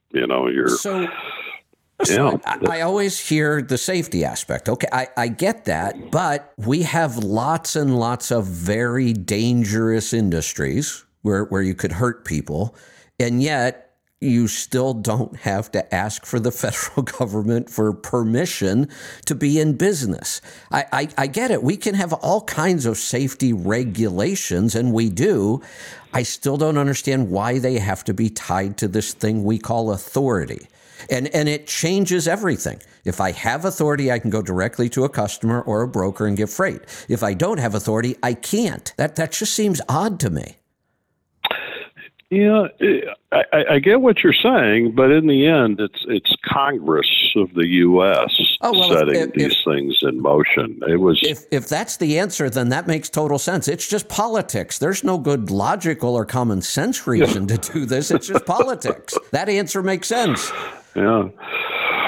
Yeah, I mean, the only thing they deregulated in 1980, I always use kind of an interesting example to describe, my generation that, I did start driving a truck in 1977, pre-deregulation. Right. I was in college driving a beer truck. Imagine that, yoo-hoo. and, but I was only allowed at that time to operate within Wisconsin. You had to go from Milwaukee to La Crosse, Eau Claire, et cetera. But if I crossed the Mississippi River Bridge, I became unsafe. So there's my shot at that, Just, one of my other favorite topics that people usually disagree with me on is allowing 18-year-old drivers. And one of my I'm actually for it. One of my arguments is, how do we think it's okay to allow an 18-year-old to drive all over Texas, all he wants, but the minute he crosses the Red River, he somehow becomes unsafe? How does that make any sense? Yeah, Well, you get cities that straddle borders, Right. St. Louis, Yeah. Kansas City. Or literally in Kansas City, right down the middle of a city street. But you cross the street, And now you're unsafe. That's never, that's never made any sense to me. And I understand that it's very, very controversial amongst truck drivers. And, one of the things I get a kick out of is when I hear people say, well, Joe, it was different back when we were young. We were so much more mature. And I go, let me describe exactly what it was like hauling out of Milwaukee's breweries in the 70s. And this was the same at almost all breweries nationally. I'm 18 years old. I'm going into Schlitz, Miller, Pabst, Val Blatz had just closed down. That's who I was hauling beer out of. Right. Every last one of the breweries had drivers' rooms where we sat sometimes for a day or more waiting. It depends on what type of beer. If you're picking up kegs, you were always screwed. Yeah. But the drivers' rooms were full of coolers of every beer that brewery made. You think at 18 years old I wasn't sitting there? Well, I was sitting Sampling. there. There's a phrase. We used to go to the brewery to get loaded, and we got loaded. Exactly. And then we got loaded. Yeah. And that was the world that existed. So when I hear this phrase, and by the way, it wasn't just me at 18, it was all the truck drivers were drinking beer. I was just telling the story the other day. I grew up in a trucking family. My grandfather was an owner-operator. My father, all my brothers, my brother-in-laws, my uncle. I mean, everybody drove a truck. Most of my time growing up, my father and most of my brothers worked for union companies. My dad worked for every LTL union company that existed, and it seemed like he was always there when they went out of business, too, because there was a lot of that going on back then. All those, you mentioned all those beer companies that don't exist anymore. There was an awful lot of trucking companies, LTL carriers that don't exist anymore. But this is an absolute true story. I remember this growing up. Out of the Cleveland terminal for Spectre, which is where my dad was working at the time, they had a couple really short runs. Ripley, New York, out of Cleveland was like 3.5 hours or something. I mean, it was a pretty short run. It was not uncommon for those guys to take one of those runs. When they got back, then they had to have 8 hours off, I guess it was back then. They would go to the bar and spend the entire 8 hours at the bar, and dispatch would call them at the bar when they were up for their next dispatch again. And they would go back to work. And that was a fairly common thing. So, I don't want to hear about how much more responsible the earlier generations were. It's interesting. It's funny you mentioned that. I was a Schneider Transport union driver, 40 years ago, when the entire company was the largest truckload union motor carrier in North America. Yeah. And under our union contract, we could not fuel our own trucks. That wasn't our job to fuel the trucks. So all of our fuel stops, Hubbard, Ohio, Green Shingle in Fairview, Pennsylvania. Oh my God, I remember the Green truck Shingle. It was my dad's great food back in the day. Favorite truck stop. I was going to the Green Shingle when I was like 7 and 8 years old, riding with my dad. Well, here's something that was happening. Truck World, Hubbard, Ohio, back then. We'd pull up to the pumps. We couldn't fuel. It was all full service. Check the oil, blah blah blah. Yeah. We'd go into the bar in there. We'd go into the bar, get a cheeseburger, wash it down with a beer, and go back to work. Yeah.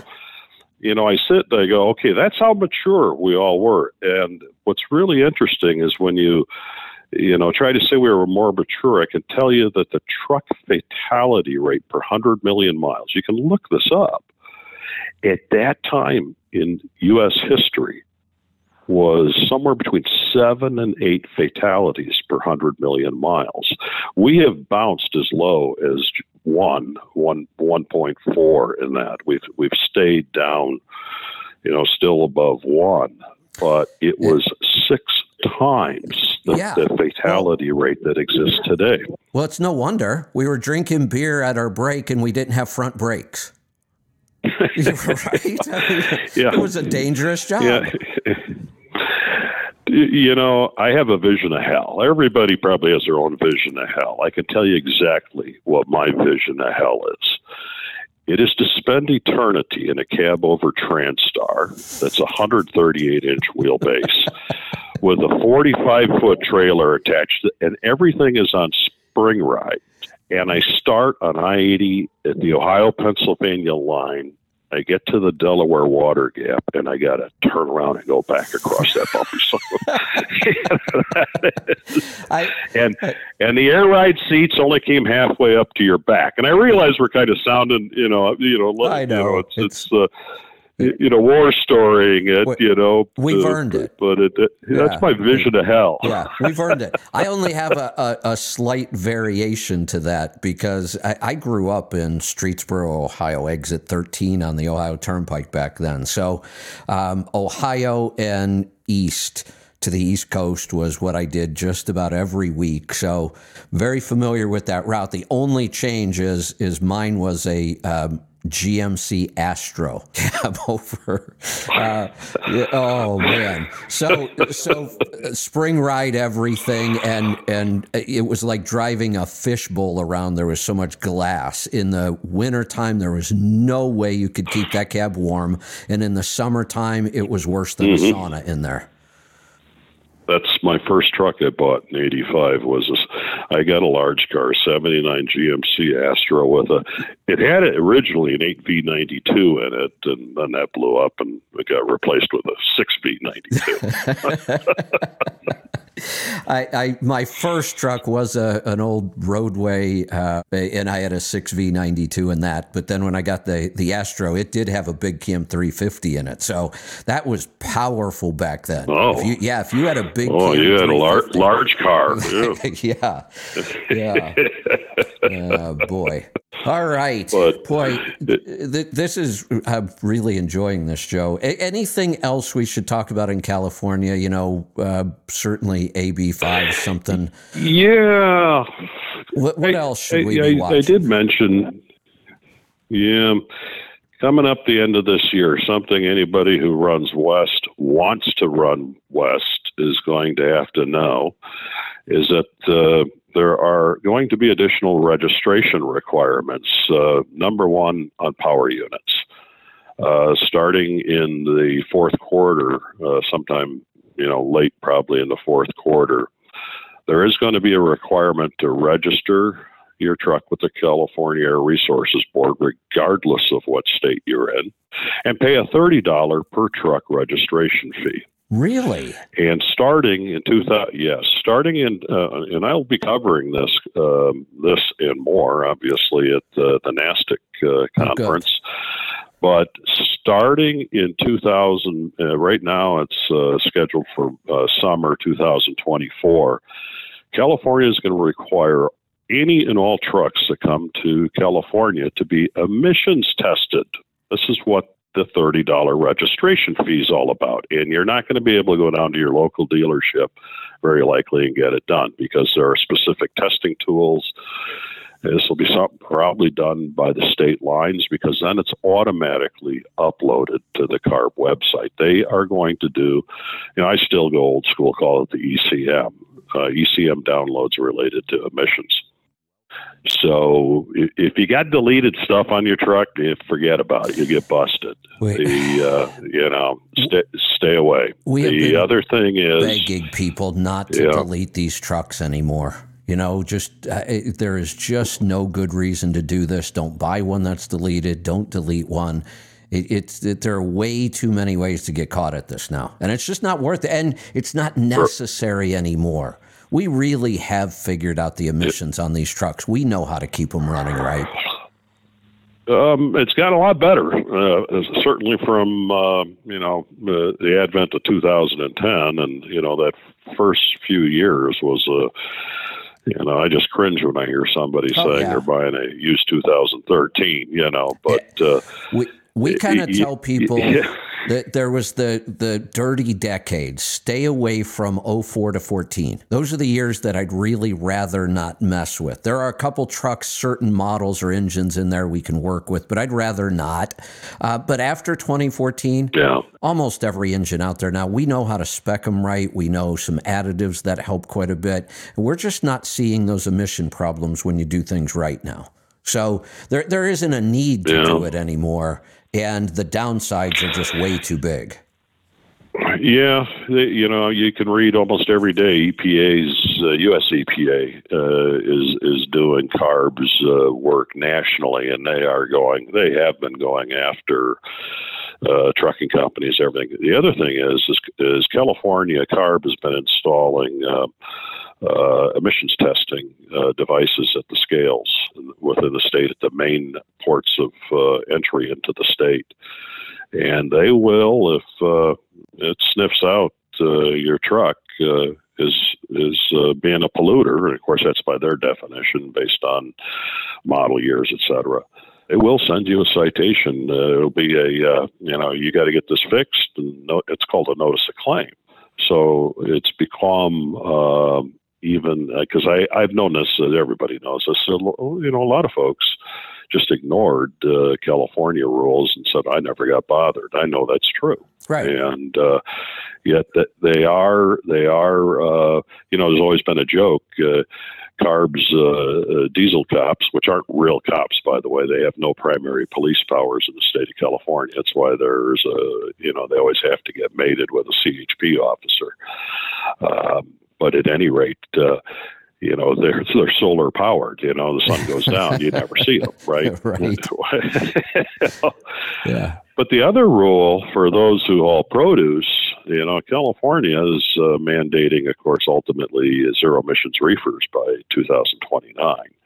But there is a registration requirement coming up beginning December 31st of this year.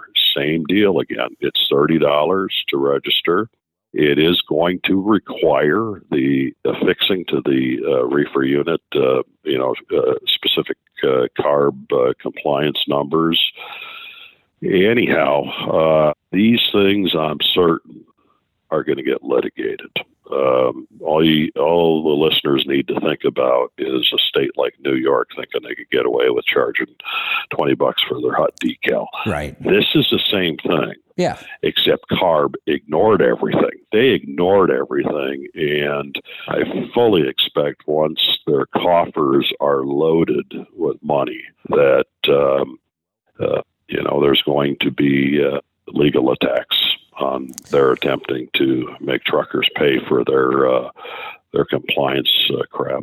It's just crazy how one state can create so many headaches in an industry. Yeah, that's being, everybody goes, well, that's California. That doesn't affect me. Oh, contraire, especially, contraire. I mean, even, just bouncing around, even AB5, we opposed Julie Sue's nomination to be labor secretary, but, they still want to clamp down on who can be viewed as an independent contractor in the U.S. I can't imagine, honestly, if they were ever able to pass something like this federally, what it could do to our economy. You talk about the law of unintended consequences kicking in. All I ever think about on this is trucking. But this is so much bigger than just trucking. Trucking will be a huge impact if it happens. But this is so widespread across so many industries. I can't imagine what might happen. And I don't think anybody can. That's the bigger problem. I don't think we can possibly try to predict all of the consequences of something like that happening. Well, it's I'm like you. I focus on the trucking side, and I do try, privately over cocktails, I'll talk politics, all day long. But it's tough to divorce this issue from, showing the dramatic differences between political parties. and who their alliances, allegiances are to. And you are absolutely correct. I mean, one of the other things we've been watching real close is the joint employer rule. And by the way, I've heard people go, "Oh, Joe's with a big motor carrier association." Half of our members are one truck motor carrier. We are a small business focused association. Yes. You know, and the large motor carriers that are a member of our association, they're only there to keep apprised of what we do. Can I jump in real quick? You know, I don't mean to interrupt you, but sure. I love the fact that, and I didn't know this till you just said it, that a very large portion of your members are single truck owner operators. I've tried for years to get more owner operators to join state trucking associations. And my point has always been, when they start talking, well, they're only for the big carriers or they're for their members. Of course they're for their members. That's what associations are there for. Maybe you should be one of their members so you have some say.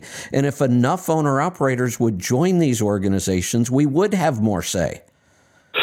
I have always been a big believer in being part of an association. And it was very, very simple for me. I can still remember late 80s, probably 88, I picked up a Landline magazine up at the old 76 in Pembroke, New York. And I always have believed that, I feel very strongly about issues, but I knew doggone well that I was too busy running my business. Right. Trying to take care of a family. It wasn't going to be, as strongly as I felt about these issues, it wasn't going to be me that was in any position to do anything. Look, you can write all the letters you want. I mean, I don't discourage people from it, but you will never actually hear me, say, write your Congress member, right? I really collectively, yeah, I can tell you what happens. It all goes in a circular file. Yes. One of the things that I remember once when I was in D.C. is, a member of Congress had met with, and he actually said to me, he says, "Joe," he says, "why should I listen to what you're saying? Because when you walk out this door, in's going to walk the ATA, all the other competing associations, and they got a different take on an issue, right?" Right. He says, "You guys are nothing like agriculture. Agriculture is 100% aligned. Trucking is fractured so yes, much." We are. And he says, "That's your problem in trucking. Your problem in trucking is that, basically he was saying, you all bicker amongst yourselves." And yes, I've never forgotten that. Yeah, we do. And I get there's a difference between what a large motor carrier wants and, say, an owner-operator or even a driver. Oh, yeah. See, there's my issue that down on the small end of this market, we get very, very confused. Company drivers, employee drivers, and single truck owner-operators, everything about their day looks exactly the same, doesn't it? They drive a truck, they sleep in a truck stop, they get some fuel, they go fight traffic, they pick up some freight, they go deliver freight. Their day looks exactly the same, and it couldn't be more different. And I don't understand how we try to advocate for drivers and owner-operators at the same time when they could be on completely opposite ends of this issue. I can give you a grand example of that many of your listeners are probably aware of, and everybody's going to have a different opinion on it. We actually led the charge on California's meal and rest break issue. And there was a very significant reason for our involvement. And of course, in the end, it led to a positive outcome from our viewpoint. But what I've never understood was how drivers, employee drivers primarily, felt that was a good thing to let states individually set their hours of service rules. I still don't understand that thinking. And, I was like, you're not going to get a bonus here. You're not going to get a bonus. The money that's they will just reconfigure everything. And in fact, that's what's really transpired. It just became more of an accounting issue for any motor carrier that, had employee drivers. And keep in mind, half of our members have one truck, and the majority of the rest are just small fleets, maybe up to 20 trucks. That 97, 98% of the industry. That's what our membership constitutes. Most of the company owners, if they're not still actively driving a truck, they're not far removed from the truck driving career that they had that built what they have today. Right. Yeah, it's definitely the industry is its own animal, and we certainly see a lot of this. Joe, I know we had you booked for an hour, and I've gone way past time. That's okay. I've really enjoyed the conversation. Do you want to take a question or two if we have any? I don't have any right now because we've been talking the whole time, but if I ask, we might have some. Sure.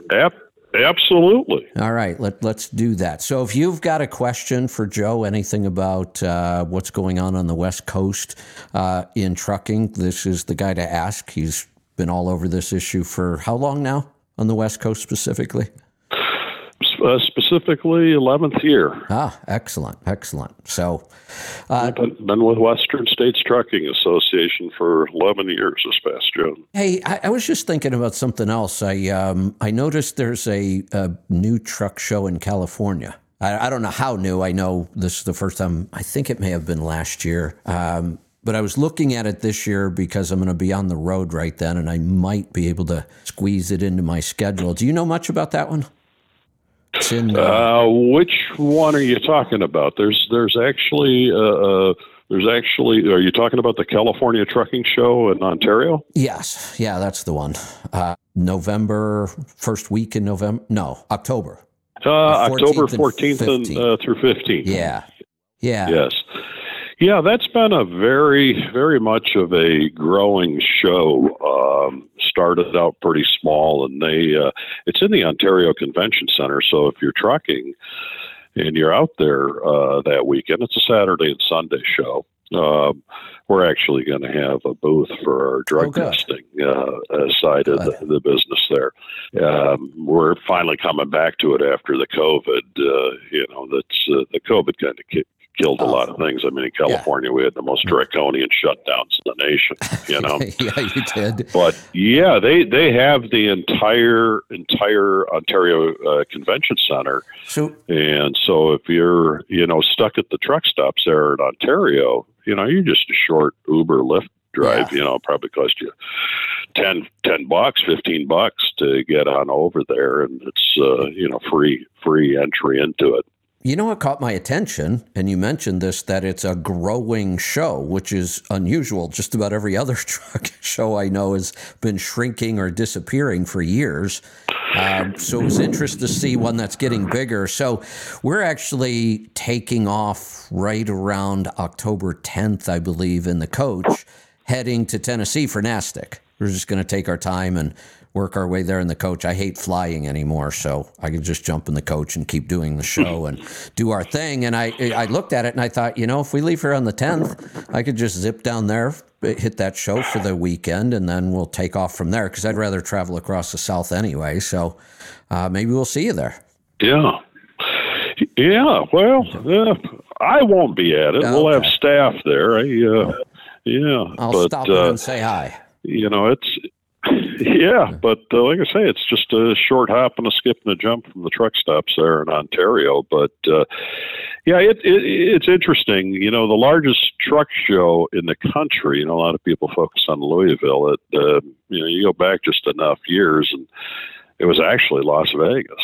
I used to be a big event that took the entire Las Vegas Convention Center, and I do know kind of what happened in terms of management of it and how it got kind of used to be down in Irvine, and there was some bouncing around with different takeovers of it. But the reality of trade shows, and for what you do, Kevin, this one probably would be a decent fit, at least to check it out, That's what we're going to do. Yeah. But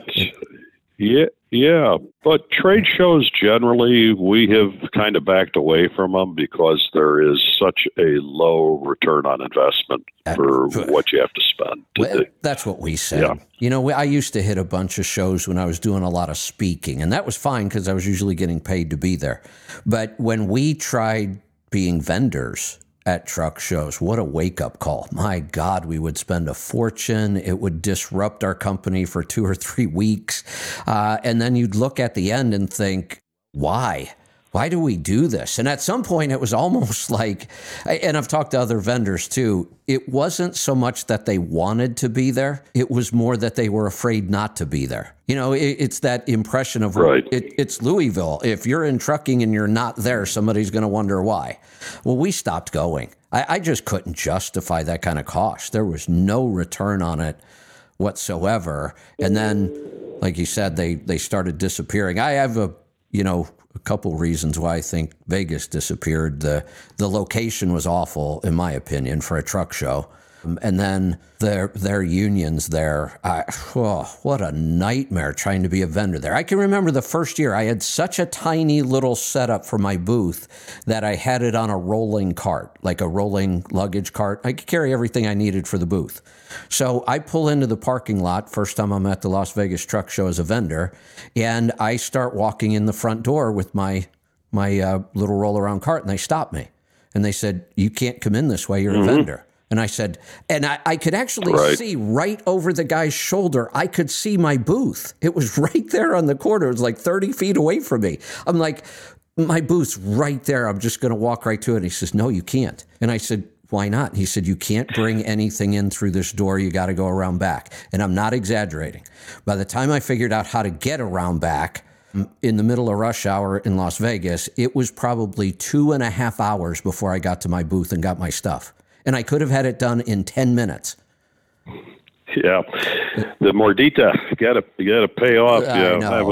That's been one of the other things that we, I can remember going into the Dallas show and just hauling out of the Omni our display booths and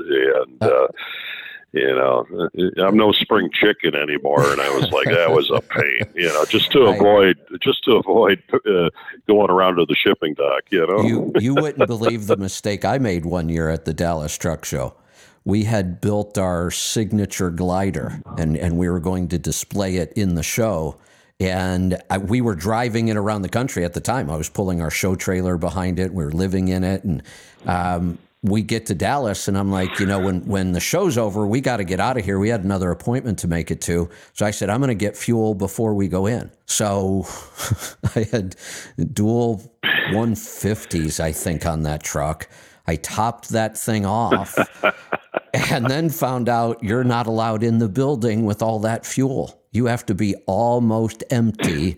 And I stood out in the parking lot in 110-degree heat in Dallas giving fuel away just to anybody that would come and siphon it out of my tanks. I do remember that. But no, I did love Vegas just because I love the venue. When I say the venue, I mean Vegas. Yeah. So definitely enjoyed that scene. And getting together with folks afterwards. But it's the big thing is a lot of organizations, companies are just looking at the return on investment, the spiraling costs for attending these shows. Yeah. And it just is making it not pencil out. It's that simple. No, that's exactly right. Everybody from the biggest companies, the OEMs, said to Louisville, look, it just doesn't make sense for us to come and spend all this money every year when we don't even have anything new every year to show. Right. Well, it was, certainly when the OEMs pulled out of most of the trade shows, that was somewhat of a death knell to the mid-size shows. Yeah, it really was. It really was. All right, Joe, I can't believe it. We're at the top of the hour here. I've really enjoyed talking to you, and I'm really looking forward to meeting you at the conference this year. Absolutely. I look forward to your keynote address to the assembled masses. All right. It's a great event. Your membership, now that I know, has got so many owner-operators, I'm going to continue to encourage more owner-operators to join those associations. We need that. They, whether it's at the national level or especially at the state level, associations do have a lot more success at the state level, in my opinion. But in California, wow, we got, I'm going to say it's almost like we got the communists in power there. You ain't kidding. They're so anti-business. I know. They're so anti-business. It's you just shake your head and wonder, who's going to pay for all the free stuff they want to give away, at the rate they're going. Yeah, except I know who's paying for it, you and I. Yeah, except we got a lot of members, and AB5 is part of it. We have members who are relocating out of state. They're jumping the state line. Nevada, Arizona, Idaho, Texas is a big one. Hey, how come they're not coming to Oregon? We have a border there too, There are a few that have gone north, but the luster on the three West Coast states is really, they're all the same. Between frankly. Between the crime and the drug addicts they're letting run the streets, it's really pathetic. It's not. What really bugs me about it is it's just absolutely gorgeous out here. I love the West Coast. I love living here. I just hate the politics. I alluded to it. I know a lot of people, despise California, but it's primarily on its politics is the reason for that. It is the most beautiful state in the country, bar none. Top to bottom. You can go downhill. You can go downhill snow skiing on the same day you go surfing. Yes, and golfing. There's no other state in the country that you're going to. Yeah. I know. It's just stunning from top to bottom. I wouldn't want to raise kids there. I'm glad I never had that choice in the mid-'80s, and I'm thankful that I did opt for it and raised our kids in a hobby farm in northern Wisconsin. So they turned out real good. I don't know what would have happened if we'd have tried raising them out in L.A. Yeah, absolutely.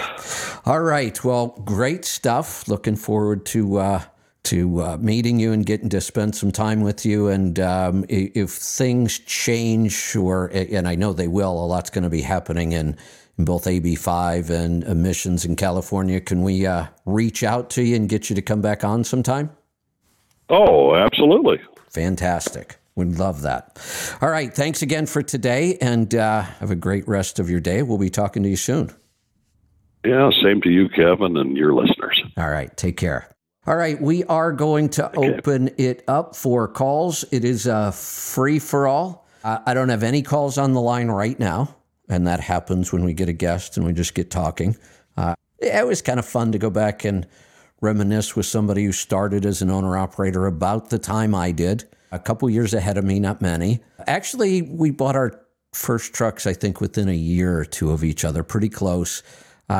And Joe's had kind of a similar career, moved out from being an owner-operator to work in other areas of the industry, and he's been very involved. So it was kind of fun just to reminisce about some of the early years in trucking back in the 80s and early 90s, and a lot of things have changed. So looking forward to Joe's presentation at NASTC this year. So I'd love to see a bunch of our tribe there. It would be really cool to have a big Let's Truck turnout at this event. Sounds like it's going to be an awesome event, too. I'm really looking forward to it.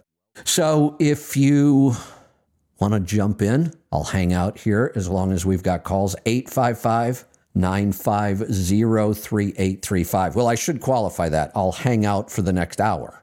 We do wrap it up at 11 Pacific time either way. But if you want to jump in, still plenty of time. 855-950-3835. Calls are starting to come in, so I'll hang out here for a little bit and we'll take them. Let's get started in Indiana. Jeff, welcome to the program. Yeah, last week you had talked about, or the week before, about calculating your net worth and knowing your numbers and whatnot. So I've been tracking mine here for about the last 10 years or so. I just turned 59. So maybe about 6 years ago, I became a millionaire, per se. Ah, congratulations. Yeah. And I was well above a million till January of 21, and then my 401k lost $175,000 of balance. Don't you hate when that happens? Yeah, because I figured, well, my wife and I will live on $40,000 to $50,000, and it's like, well, that's just 3 years I lost in 6 months. That's a kick in the nuts there. So yeah, it's coming back, but it's coming back, and well, I'm up to $500,000 in 401k. I have a $400,000 house. We just bought. I never thought when I was 20, starting out as goofy and having fun partying and stuff, that I would be a millionaire at 55. But hard work, dedication, knowing your numbers, not living a super extravagant lifestyle, certainly got to where I am. We lived in a house for 30 years, sold that for $250,000, and then paid cash for a $400,000 house. So, oh, nice. It's just nice to. When we look at that, and it's nice to be in step 7. Absolutely. When we look at this issue and we look at people who have done this, and they've done it as owner operators or drivers, and it's not voodoo. It's not black magic. There's nothing mysterious about it. There's a formula, and it's really not that complicated. It's math. And, a lot of people think that this isn't achievable for them for some reason, maybe because how much they make or whatever. But I've seen people build incredible amounts of net worth on very little revenue. And I've seen people with tons and tons of revenue never build net worth. It's not about how much money you make. It's a formula for managing all of that money properly. When you have a business, you have two opportunities. Because in a job, all you could do is go try to find a job that pays more. But in a business, you have so many ways. You could increase your revenue, decrease your expenses. You could work more if you want because it's your business. So you've got lots of options, but it's also more complicated when you're running a business. Because sometimes some people get so wrapped up in trying to run the business, they never pay attention to their personal finances. Most people who generate $1 million of net worth in their lifetime are small business owners or independent contractors. That's just a statistic. But anybody just about can do this with the right plan. It's just math. Yeah, well, I know you follow Dave Ramsey. It's 20% math and 80% mental or attitude or how you want to approach it. Yeah, good point. Because what did I see? 45% of households could not handle a $400 emergency. Every time I see that statistic, I am so shocked by that. I've had times in my life where I felt like maybe I was there, and I've been almost bankrupt a couple of times, but it didn't last long. Once I identified, hey, you're really screwing up here. You've made a lot of bad decisions. You've learned now, and you know how to go back and fix these things. You got to go fix these things.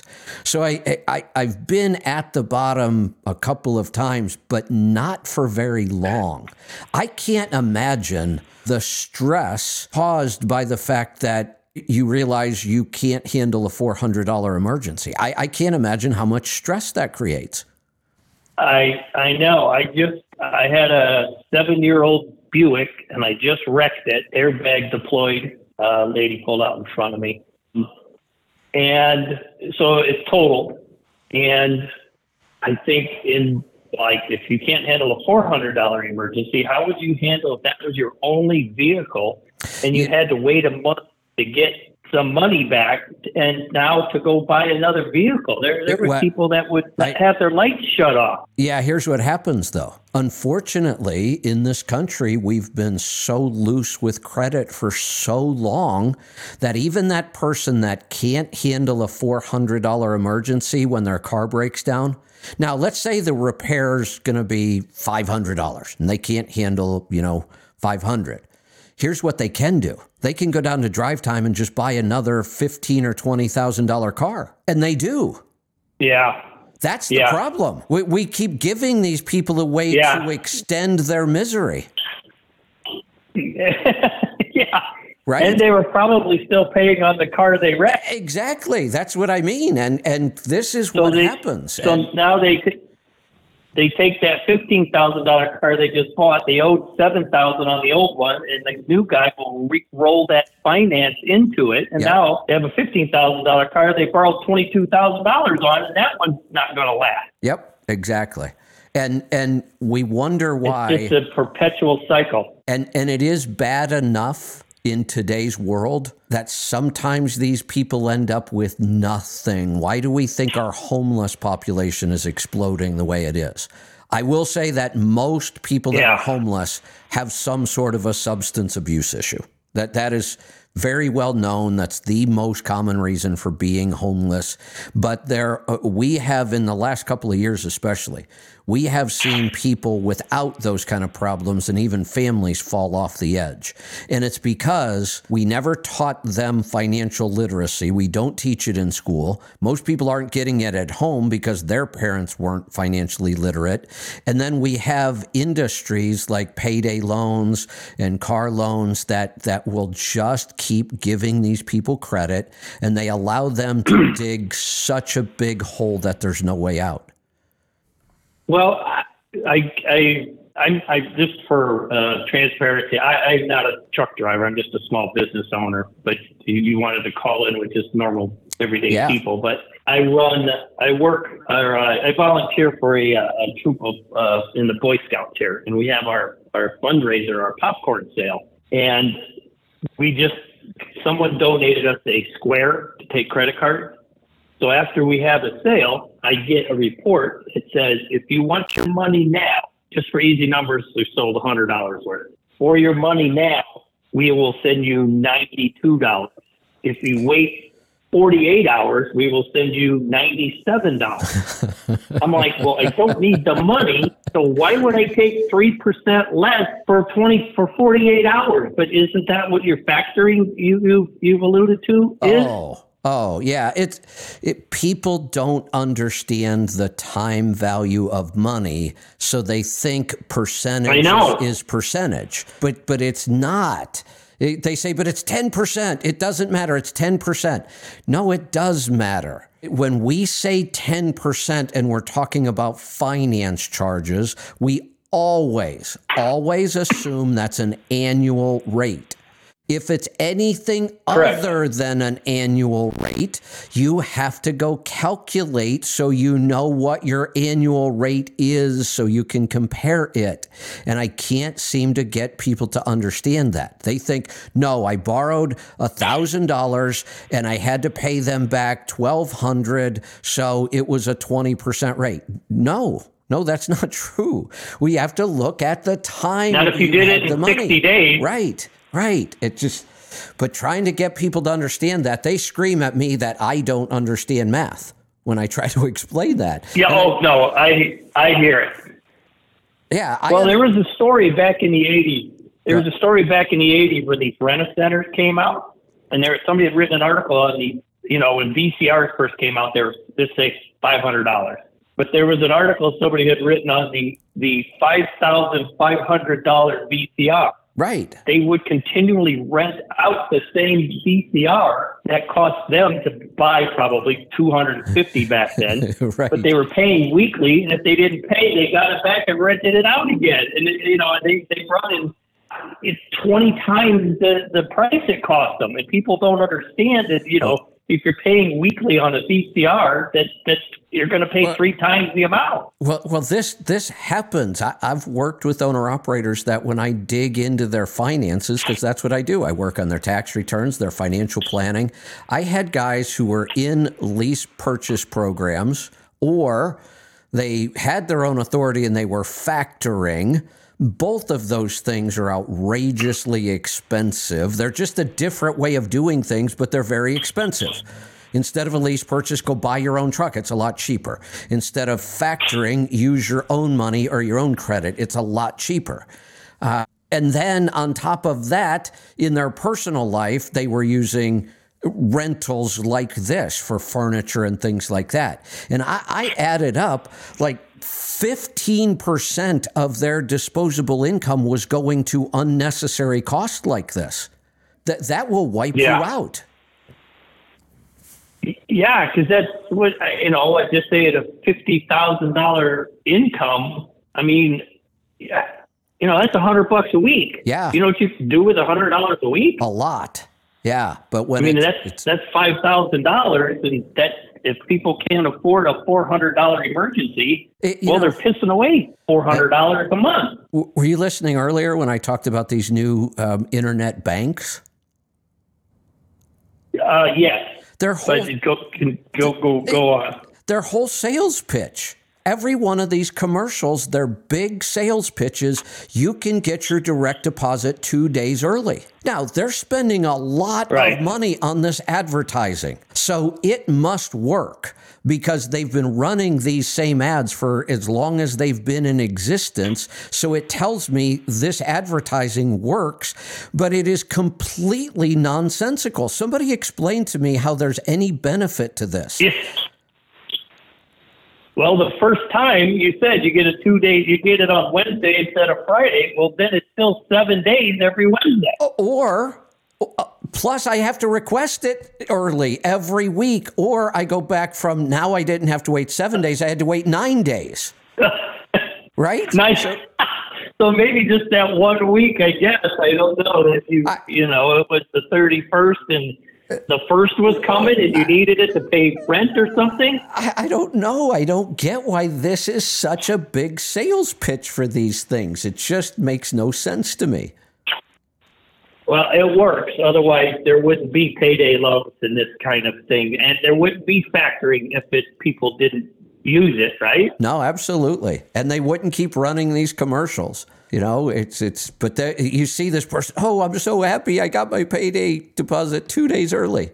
Once, that's it. Yeah. But just getting back to my car wreck where it was that just the peace of mind, knowing everyone was okay and it's just a vehicle, I just went, okay, I'll just we had an extra vehicle that we didn't use, but planning and not buying and going to Hawaii every year in my 30s and 40s and 50s. I have that money and just the feeling and the peace of mind and not stressing. And I mean, I'm already under stress and trying to get the stress protocol I've been doing here for 3 years. Oh, good. The finances is not one of them. Is that the finances don't ever enter into my stress. Yeah. Exactly. Because of what I've done in the last 30 years. Good. All right, Jeff, I got to move along. Calls are piling up on me. I've got something I want to address before I grab another call, though. Earlier, Stephen had called me the beginning of the show today, and he was talking about some of the debates we've had going on Twitter Spaces. And if you've been listening, it's a whole different format, and there have been a lot of debates and a lot of people yelling over each other. But I think there's some good stuff coming out of it. We're going to keep doing them. But a lot of the debate has been with the officers of this new Owner-Operator Association, North American Owner-Operator Association, I think that's what it is.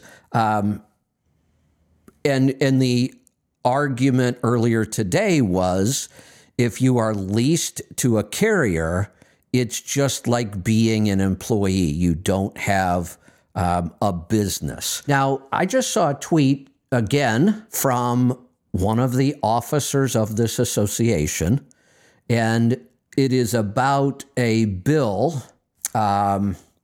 Somebody's introduced a bill that would stop truck drivers from being exempt from overtime. So right now, as a truck driver, you're not required to pay a truck driver overtime. There are a couple states that have fought this. Washington, I think, fought this for a while. I don't know if they have a different law in the state. I think they might.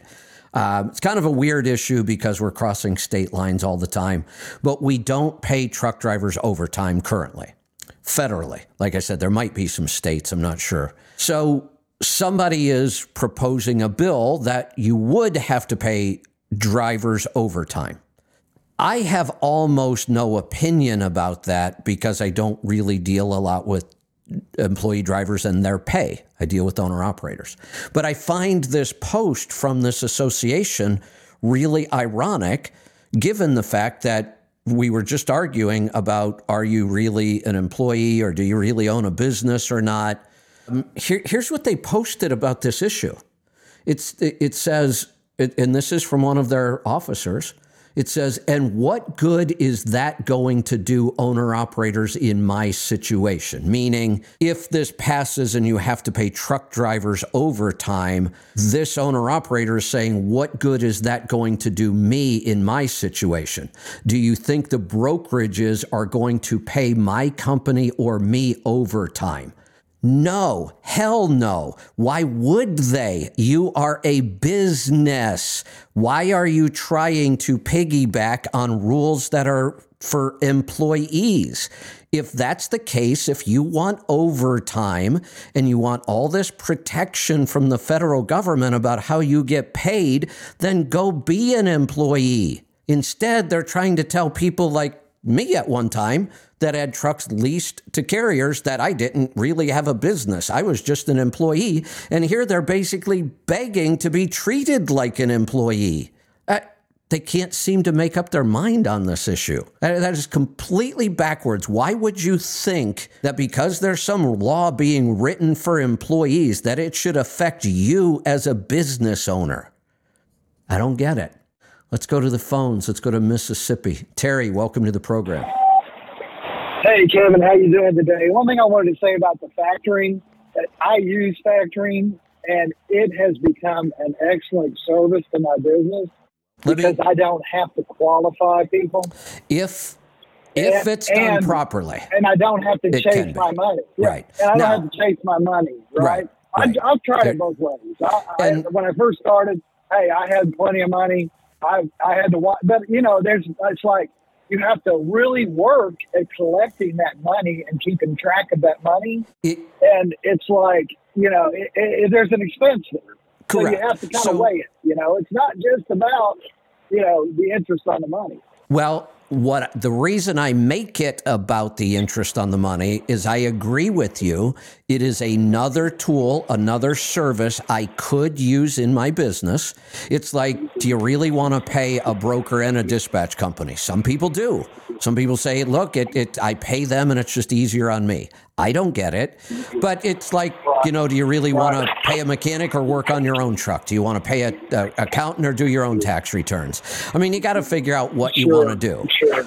All I want people to understand about factoring is and I just give some generalities. If you are paying a 3% factoring fee, I just want people to understand that cost is really similar to paying 36% on a credit card.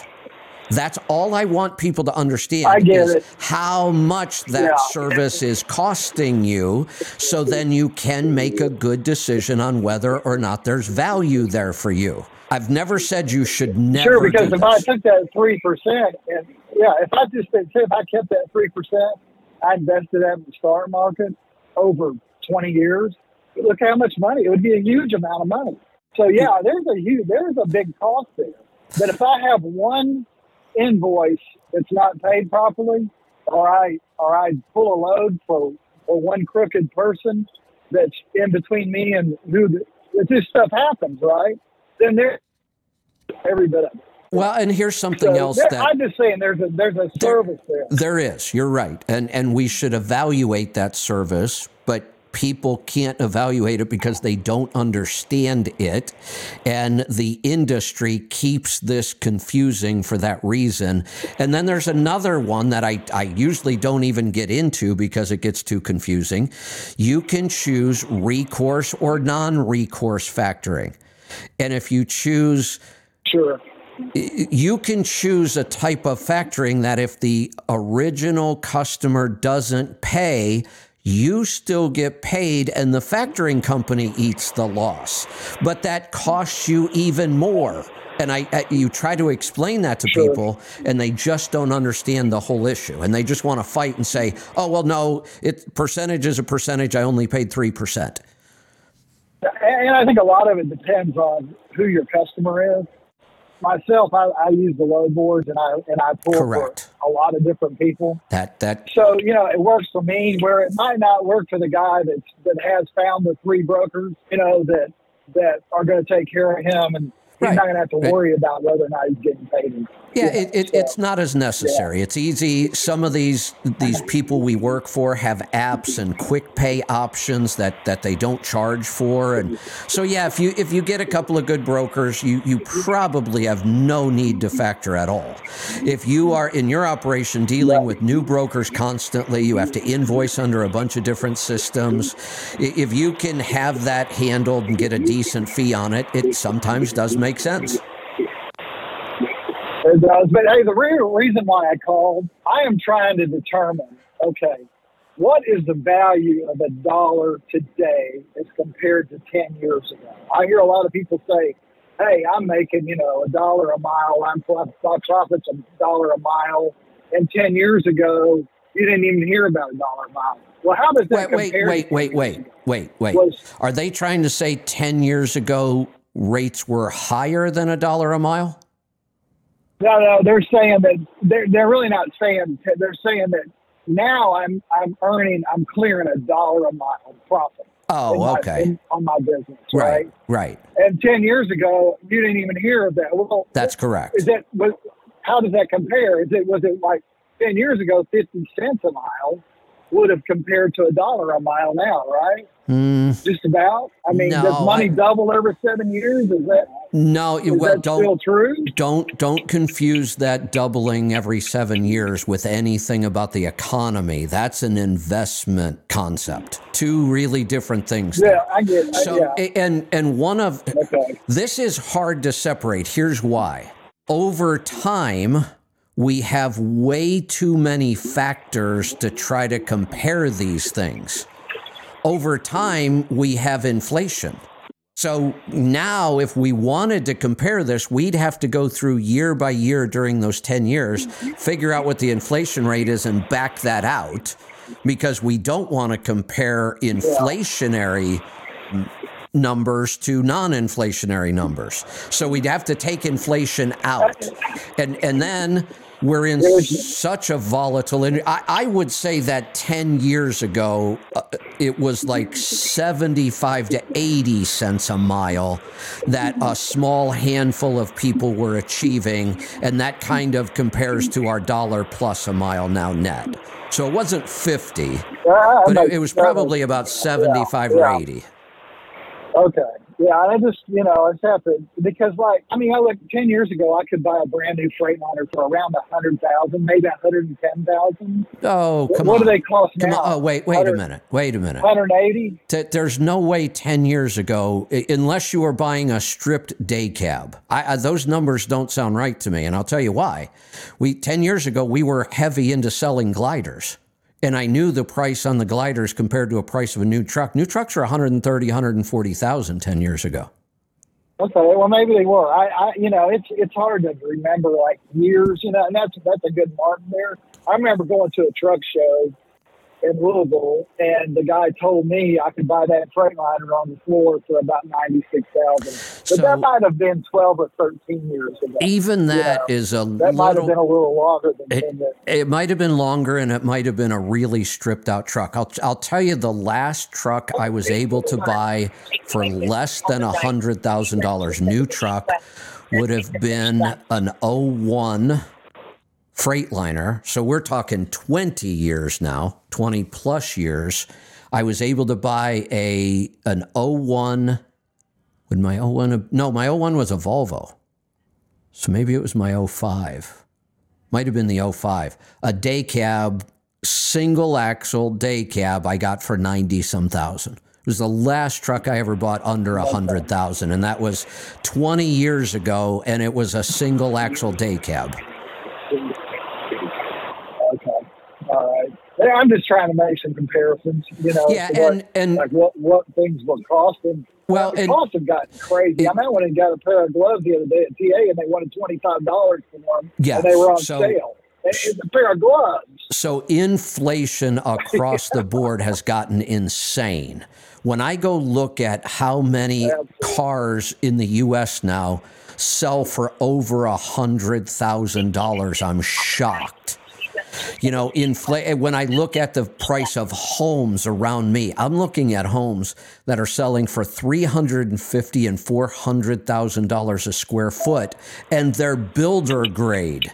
They're not even upscale, and they're selling for those kind of prices.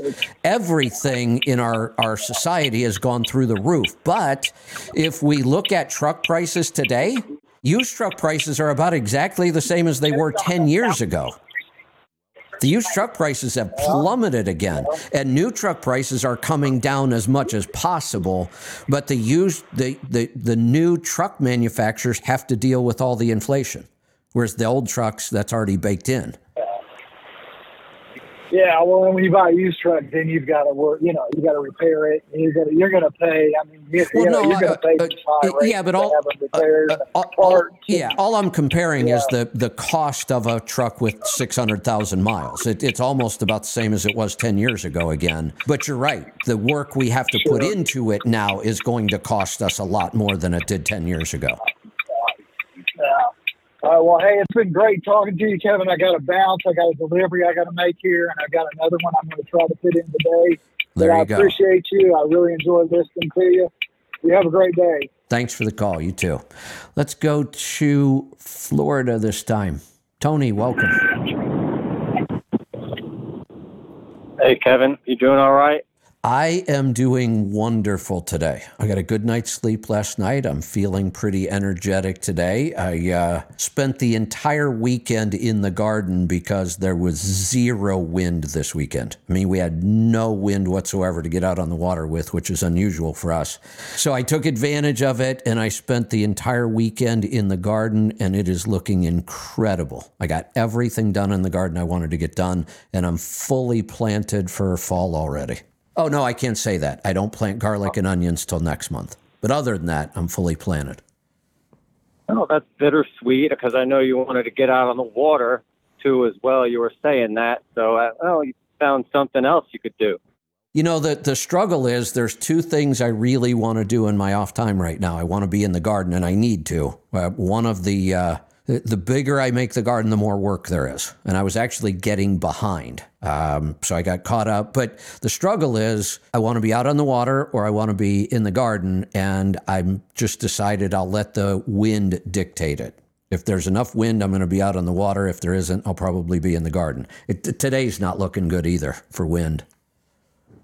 Interestingly, I just had a thought cross my mind. It's funny how the wind comes from the direction of California. I don't know. You want to know what I did? We have a weird situation here because I live in the gorge, and that's why this is such a great place for wind. The Venturi effect kicks in.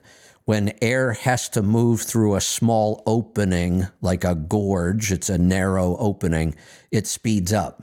That's what happens. That's what a Venturi on a carburetor, that's how all of that stuff works. When you force air through a small opening, it has to go faster. But we could get the wind from either one of two directions. Because we're in a gorge, the wind can only blow either east or west. And we look for winds coming out of the west blowing towards the east. Some days I'll wake up and they'll be coming out of the east, and I don't even want to go out on the water then because it's just a mess. And of course, I forgot, you're way above California. So if it was hot air, maybe, then that joke would continue. But speaking of carburetors, you want to know what I did? What? We found out what that chirping or choo-chooing or chugging sound was in my turbo, or in my, you said it was something coming from the exhaust. Do you remember that at all? I do. Normally, this is a Packard, of course. Yeah, normally when we hear that kind of weird chirping kind of sound, it is an air leak somewhere, and many times it's like an exhaust manifold, or we've had a couple engines that the ACERT can sometimes do it between the two turbos. But a lot of times when somebody describes a noise as chirping, we look to exhaust and leaks. Yeah, and for all my owner-operators that are dying for me to call you out on this having your authority and the clock watchers, and they're all wannabes, and I'm just going to say I'm watching. And for those people that do want to say something, take pride in having your authority, okay? You don't need to be a dick. I could, but it's just going to, just take pride in that. Kevin, as I was at the Petro in Joplin, and they did diagnose that is the turbo bearing, I remember thinking, with all the tasks that I have, I'm not trying to put anybody down, I just remember thinking, how is this humanly possible? Those were my only thoughts. No, I get it. All the work I have to do. I know. I get it. And it's why there's lots of ways to skin a cat. There's lots of ways to own trucks and make money in this industry. I've done many of them. I've never done a lease purchase, and I've never been an employee driver. But as far as, local, regional, authority, no authority, brokers, no brokers, lease to a carrier, I've done a lot of those different things. And I have to say, by far, not even close, my contract at FedEx was the best I ever had with trucks, hands down. The amount of money I made for the amount of work I had to do was really, really minimal. And then the ability to sell it when it was all over with. That was just a great business to own. It was a tough decision to sell it. I mostly sold it because I was bored with it and I wanted the cash to invest into this business, and it worked out good. So, but it's hard to compare how much money I was able to make in that contract for very little work. And that's the case with a lot of fleet owners over there. Let's go to Arkansas. Cody, welcome to the program. Hey, Kevin. The chime card you're talking about, the 2 days faster is referring to people that are getting a paper check from their company. When they get that chime card, they're able to have it direct deposited. And the direct deposited is 2 days before the paper check. Right, but most of those folks can't get. Hold on a second. Yeah, you're right. Because on the paper check, they either got a paper check every 7 or every 14 days, right? Yep. So to get it 2 days sooner only works one Wednesdays. time. Right. It only works one time. Yep. So you're right. It's okay that you can do direct deposit and it's all easy and all that, but this is like their biggest selling point. You watch their commercials and they make a big deal out of this, and I don't understand why people don't understand this is not a big deal. You get an advantage one time. Well, they also, the people that I know that have those cards can't get an actual bank account because they screwed the banks over and owe typical banks money. So they go to the chime card. Yeah, it's just another one of those things where you said it earlier and it was brilliant, I thought, just extending somebody's misery. That's all they're doing with all these ways of giving somebody money early. There were these apps that I was seeing advertised a year or two ago. Maybe it was a little longer than that. I don't see many ads for these anymore. But there were these apps, like one of them had some goofy name like Bob or something. And you could borrow, I don't know, you could borrow money against your paycheck. It was basically a payday loan in an app is what it was. And the fees were, they make it sound like, oh, well, you can do this free. And they all disappeared. So I haven't seen an ad for those things in a couple of years. I don't know what happened to all those either. Not enough people going into it, I guess. Yeah, I know what you're talking about. I've seen them. Yeah, all of these things, payday loans, they're really just ways. Here's what we have to remember: whether you're using a credit card to buy stuff and not paying off the balance every month. If you use credit cards and you pay your balance off every month and use it to get the points, that's good. You're creating an advantage. Most people use credit cards believing that it has improved their standard of living. Oh, whoa, but if I didn't have this credit card, I wouldn't have been able to take that vacation, or I wouldn't have been able to buy this furniture. Or they use credit believing that it improves their standard of living, and nothing could be further from the truth. Every time you borrow money, you have to pay for it. The money you're paying to borrow money could have been used to improve your lifestyle, really improve it. You didn't improve anything. You ended up spending more money this way. You've lowered your standard of living by using credit. Because you have less money to spend. I know. I mean, the only way that you know it is go through it, and tired of living in that struggle of it, and then do the research and, as you say, the hard work to understand what is going on to get out of that cycle. Yeah. And we can write all kinds of laws about interest rates, and none of those interest rate laws matter when it comes to things like payday loans and factoring, and because they're exempt from a lot of those laws. Because they're predatory, right? And they go out. Yeah. I'm user of all that stuff, not the Chime loans and everything, but, the predatory loans I've learned the hard way. Yeah. Being 32, unfortunately, not knowing the ways of the world. Yeah, unfortunately, I know people in their 60s that still do this kind of stuff. Oh, yeah. I meet people like that, too, and it just boggles my mind at how, people like the owner-operators and everything that you talk about all the time that don't know their numbers, that don't, and I see them all the time on Facebook griping about rates and everything, and I'm just like, how do y'all get to the point to where you can buy a truck and run it and not even understand all these things? And I understand it, and I can't even do it. Exactly. I know. And again, none of this stuff is overly complicated if you are taught this early. There can be a lot to it. There can be a lot of different issues, but nothing is overly complicated. If we were just taught good financial practices at home, that would be wonderful. But so many people don't know it themselves, so how do they pass it down to their kids? And we certainly don't teach anything like this in school.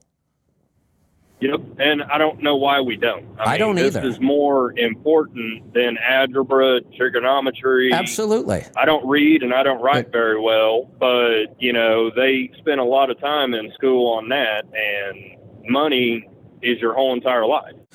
You can't do anything without money. You know what else is weird? How many of those things we were taught how to do are now done by something other than our brain? Like, I think you should know math. I think it's really important to know math. Math is really powerful, but there are a lot of people that have a hard time subtracting, and it doesn't really affect them.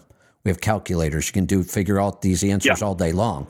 Now we have computers that can write for us, and AI is coming along, and you're not going to have to use your brain much. Overall, every decade we use our brain less and less, but that's not a good thing. To me, all it does is create more opportunities for people to take advantage of you. That it does. I mean, I'm one to speak. talked to you multiple times. I was in a lease purchase, got out of it, went to company driver, now at the union job transporting the trucks. I don't know if you remember me specifically, but I've called you a whole bunch. The difference also, I see here is you've been learning over time. None of us were born with this information. Yes. We weren't taught it in our schools. If we weren't taught it by our parents, and I wasn't, my parents did not manage money well at all, ever. So they certainly couldn't teach me how to manage it well. School didn't teach me how. I, like most things, I'm self-taught. Yep. I mean, I pay attention, and I've learned a lot from you, and I really do enjoy listening to you, and I really appreciate it. I mean, I'm kind of lost when you're not on. So. Well, I appreciate that, and it also sounds like, though, you learn from your own experiences, which is... That's really what I think the biggest mistake we have made in our school system is that we don't teach people how to learn. That's what's missing. All we do anymore in our school system, our government indoctrination centers, is teach people how to memorize information to pass a standardized test. We base almost everything now in school on these standardized tests, and we waste all kinds of time getting people to memorize things. And unfortunately, you will forget all of that stuff because you didn't learn it, you memorized it. There's a big, big difference. Once we learn how to learn, then we can start learning from our own experiences. But you wonder why some people seem to keep making the same mistakes over and over, because we don't teach people how to learn anymore. We don't teach people problem-solving skills. We don't teach people troubleshooting skills. If you don't figure out how to develop these skills on your own, you're probably never going to come in contact with them. And it's unfortunate. And it seems to be getting worse every decade. All right, I'm looking at the clock, and we're out of time for today. We're going to wrap this up. I have no idea what is going on my schedule this week. Let me think. I haven't looked. Kind of took the whole weekend and just played out in the garden. I wasn't playing. I actually got a lot of work done. I'm feeling it, too. I'm a little sore today. I have no idea what my schedule is. I should probably go check that and see what's going on this week. We will see you back here tomorrow for the Power Hour. I do know that. So we'll see you then. Be safe, be profitable, be fit and healthy. Always do the hard work and master the journey.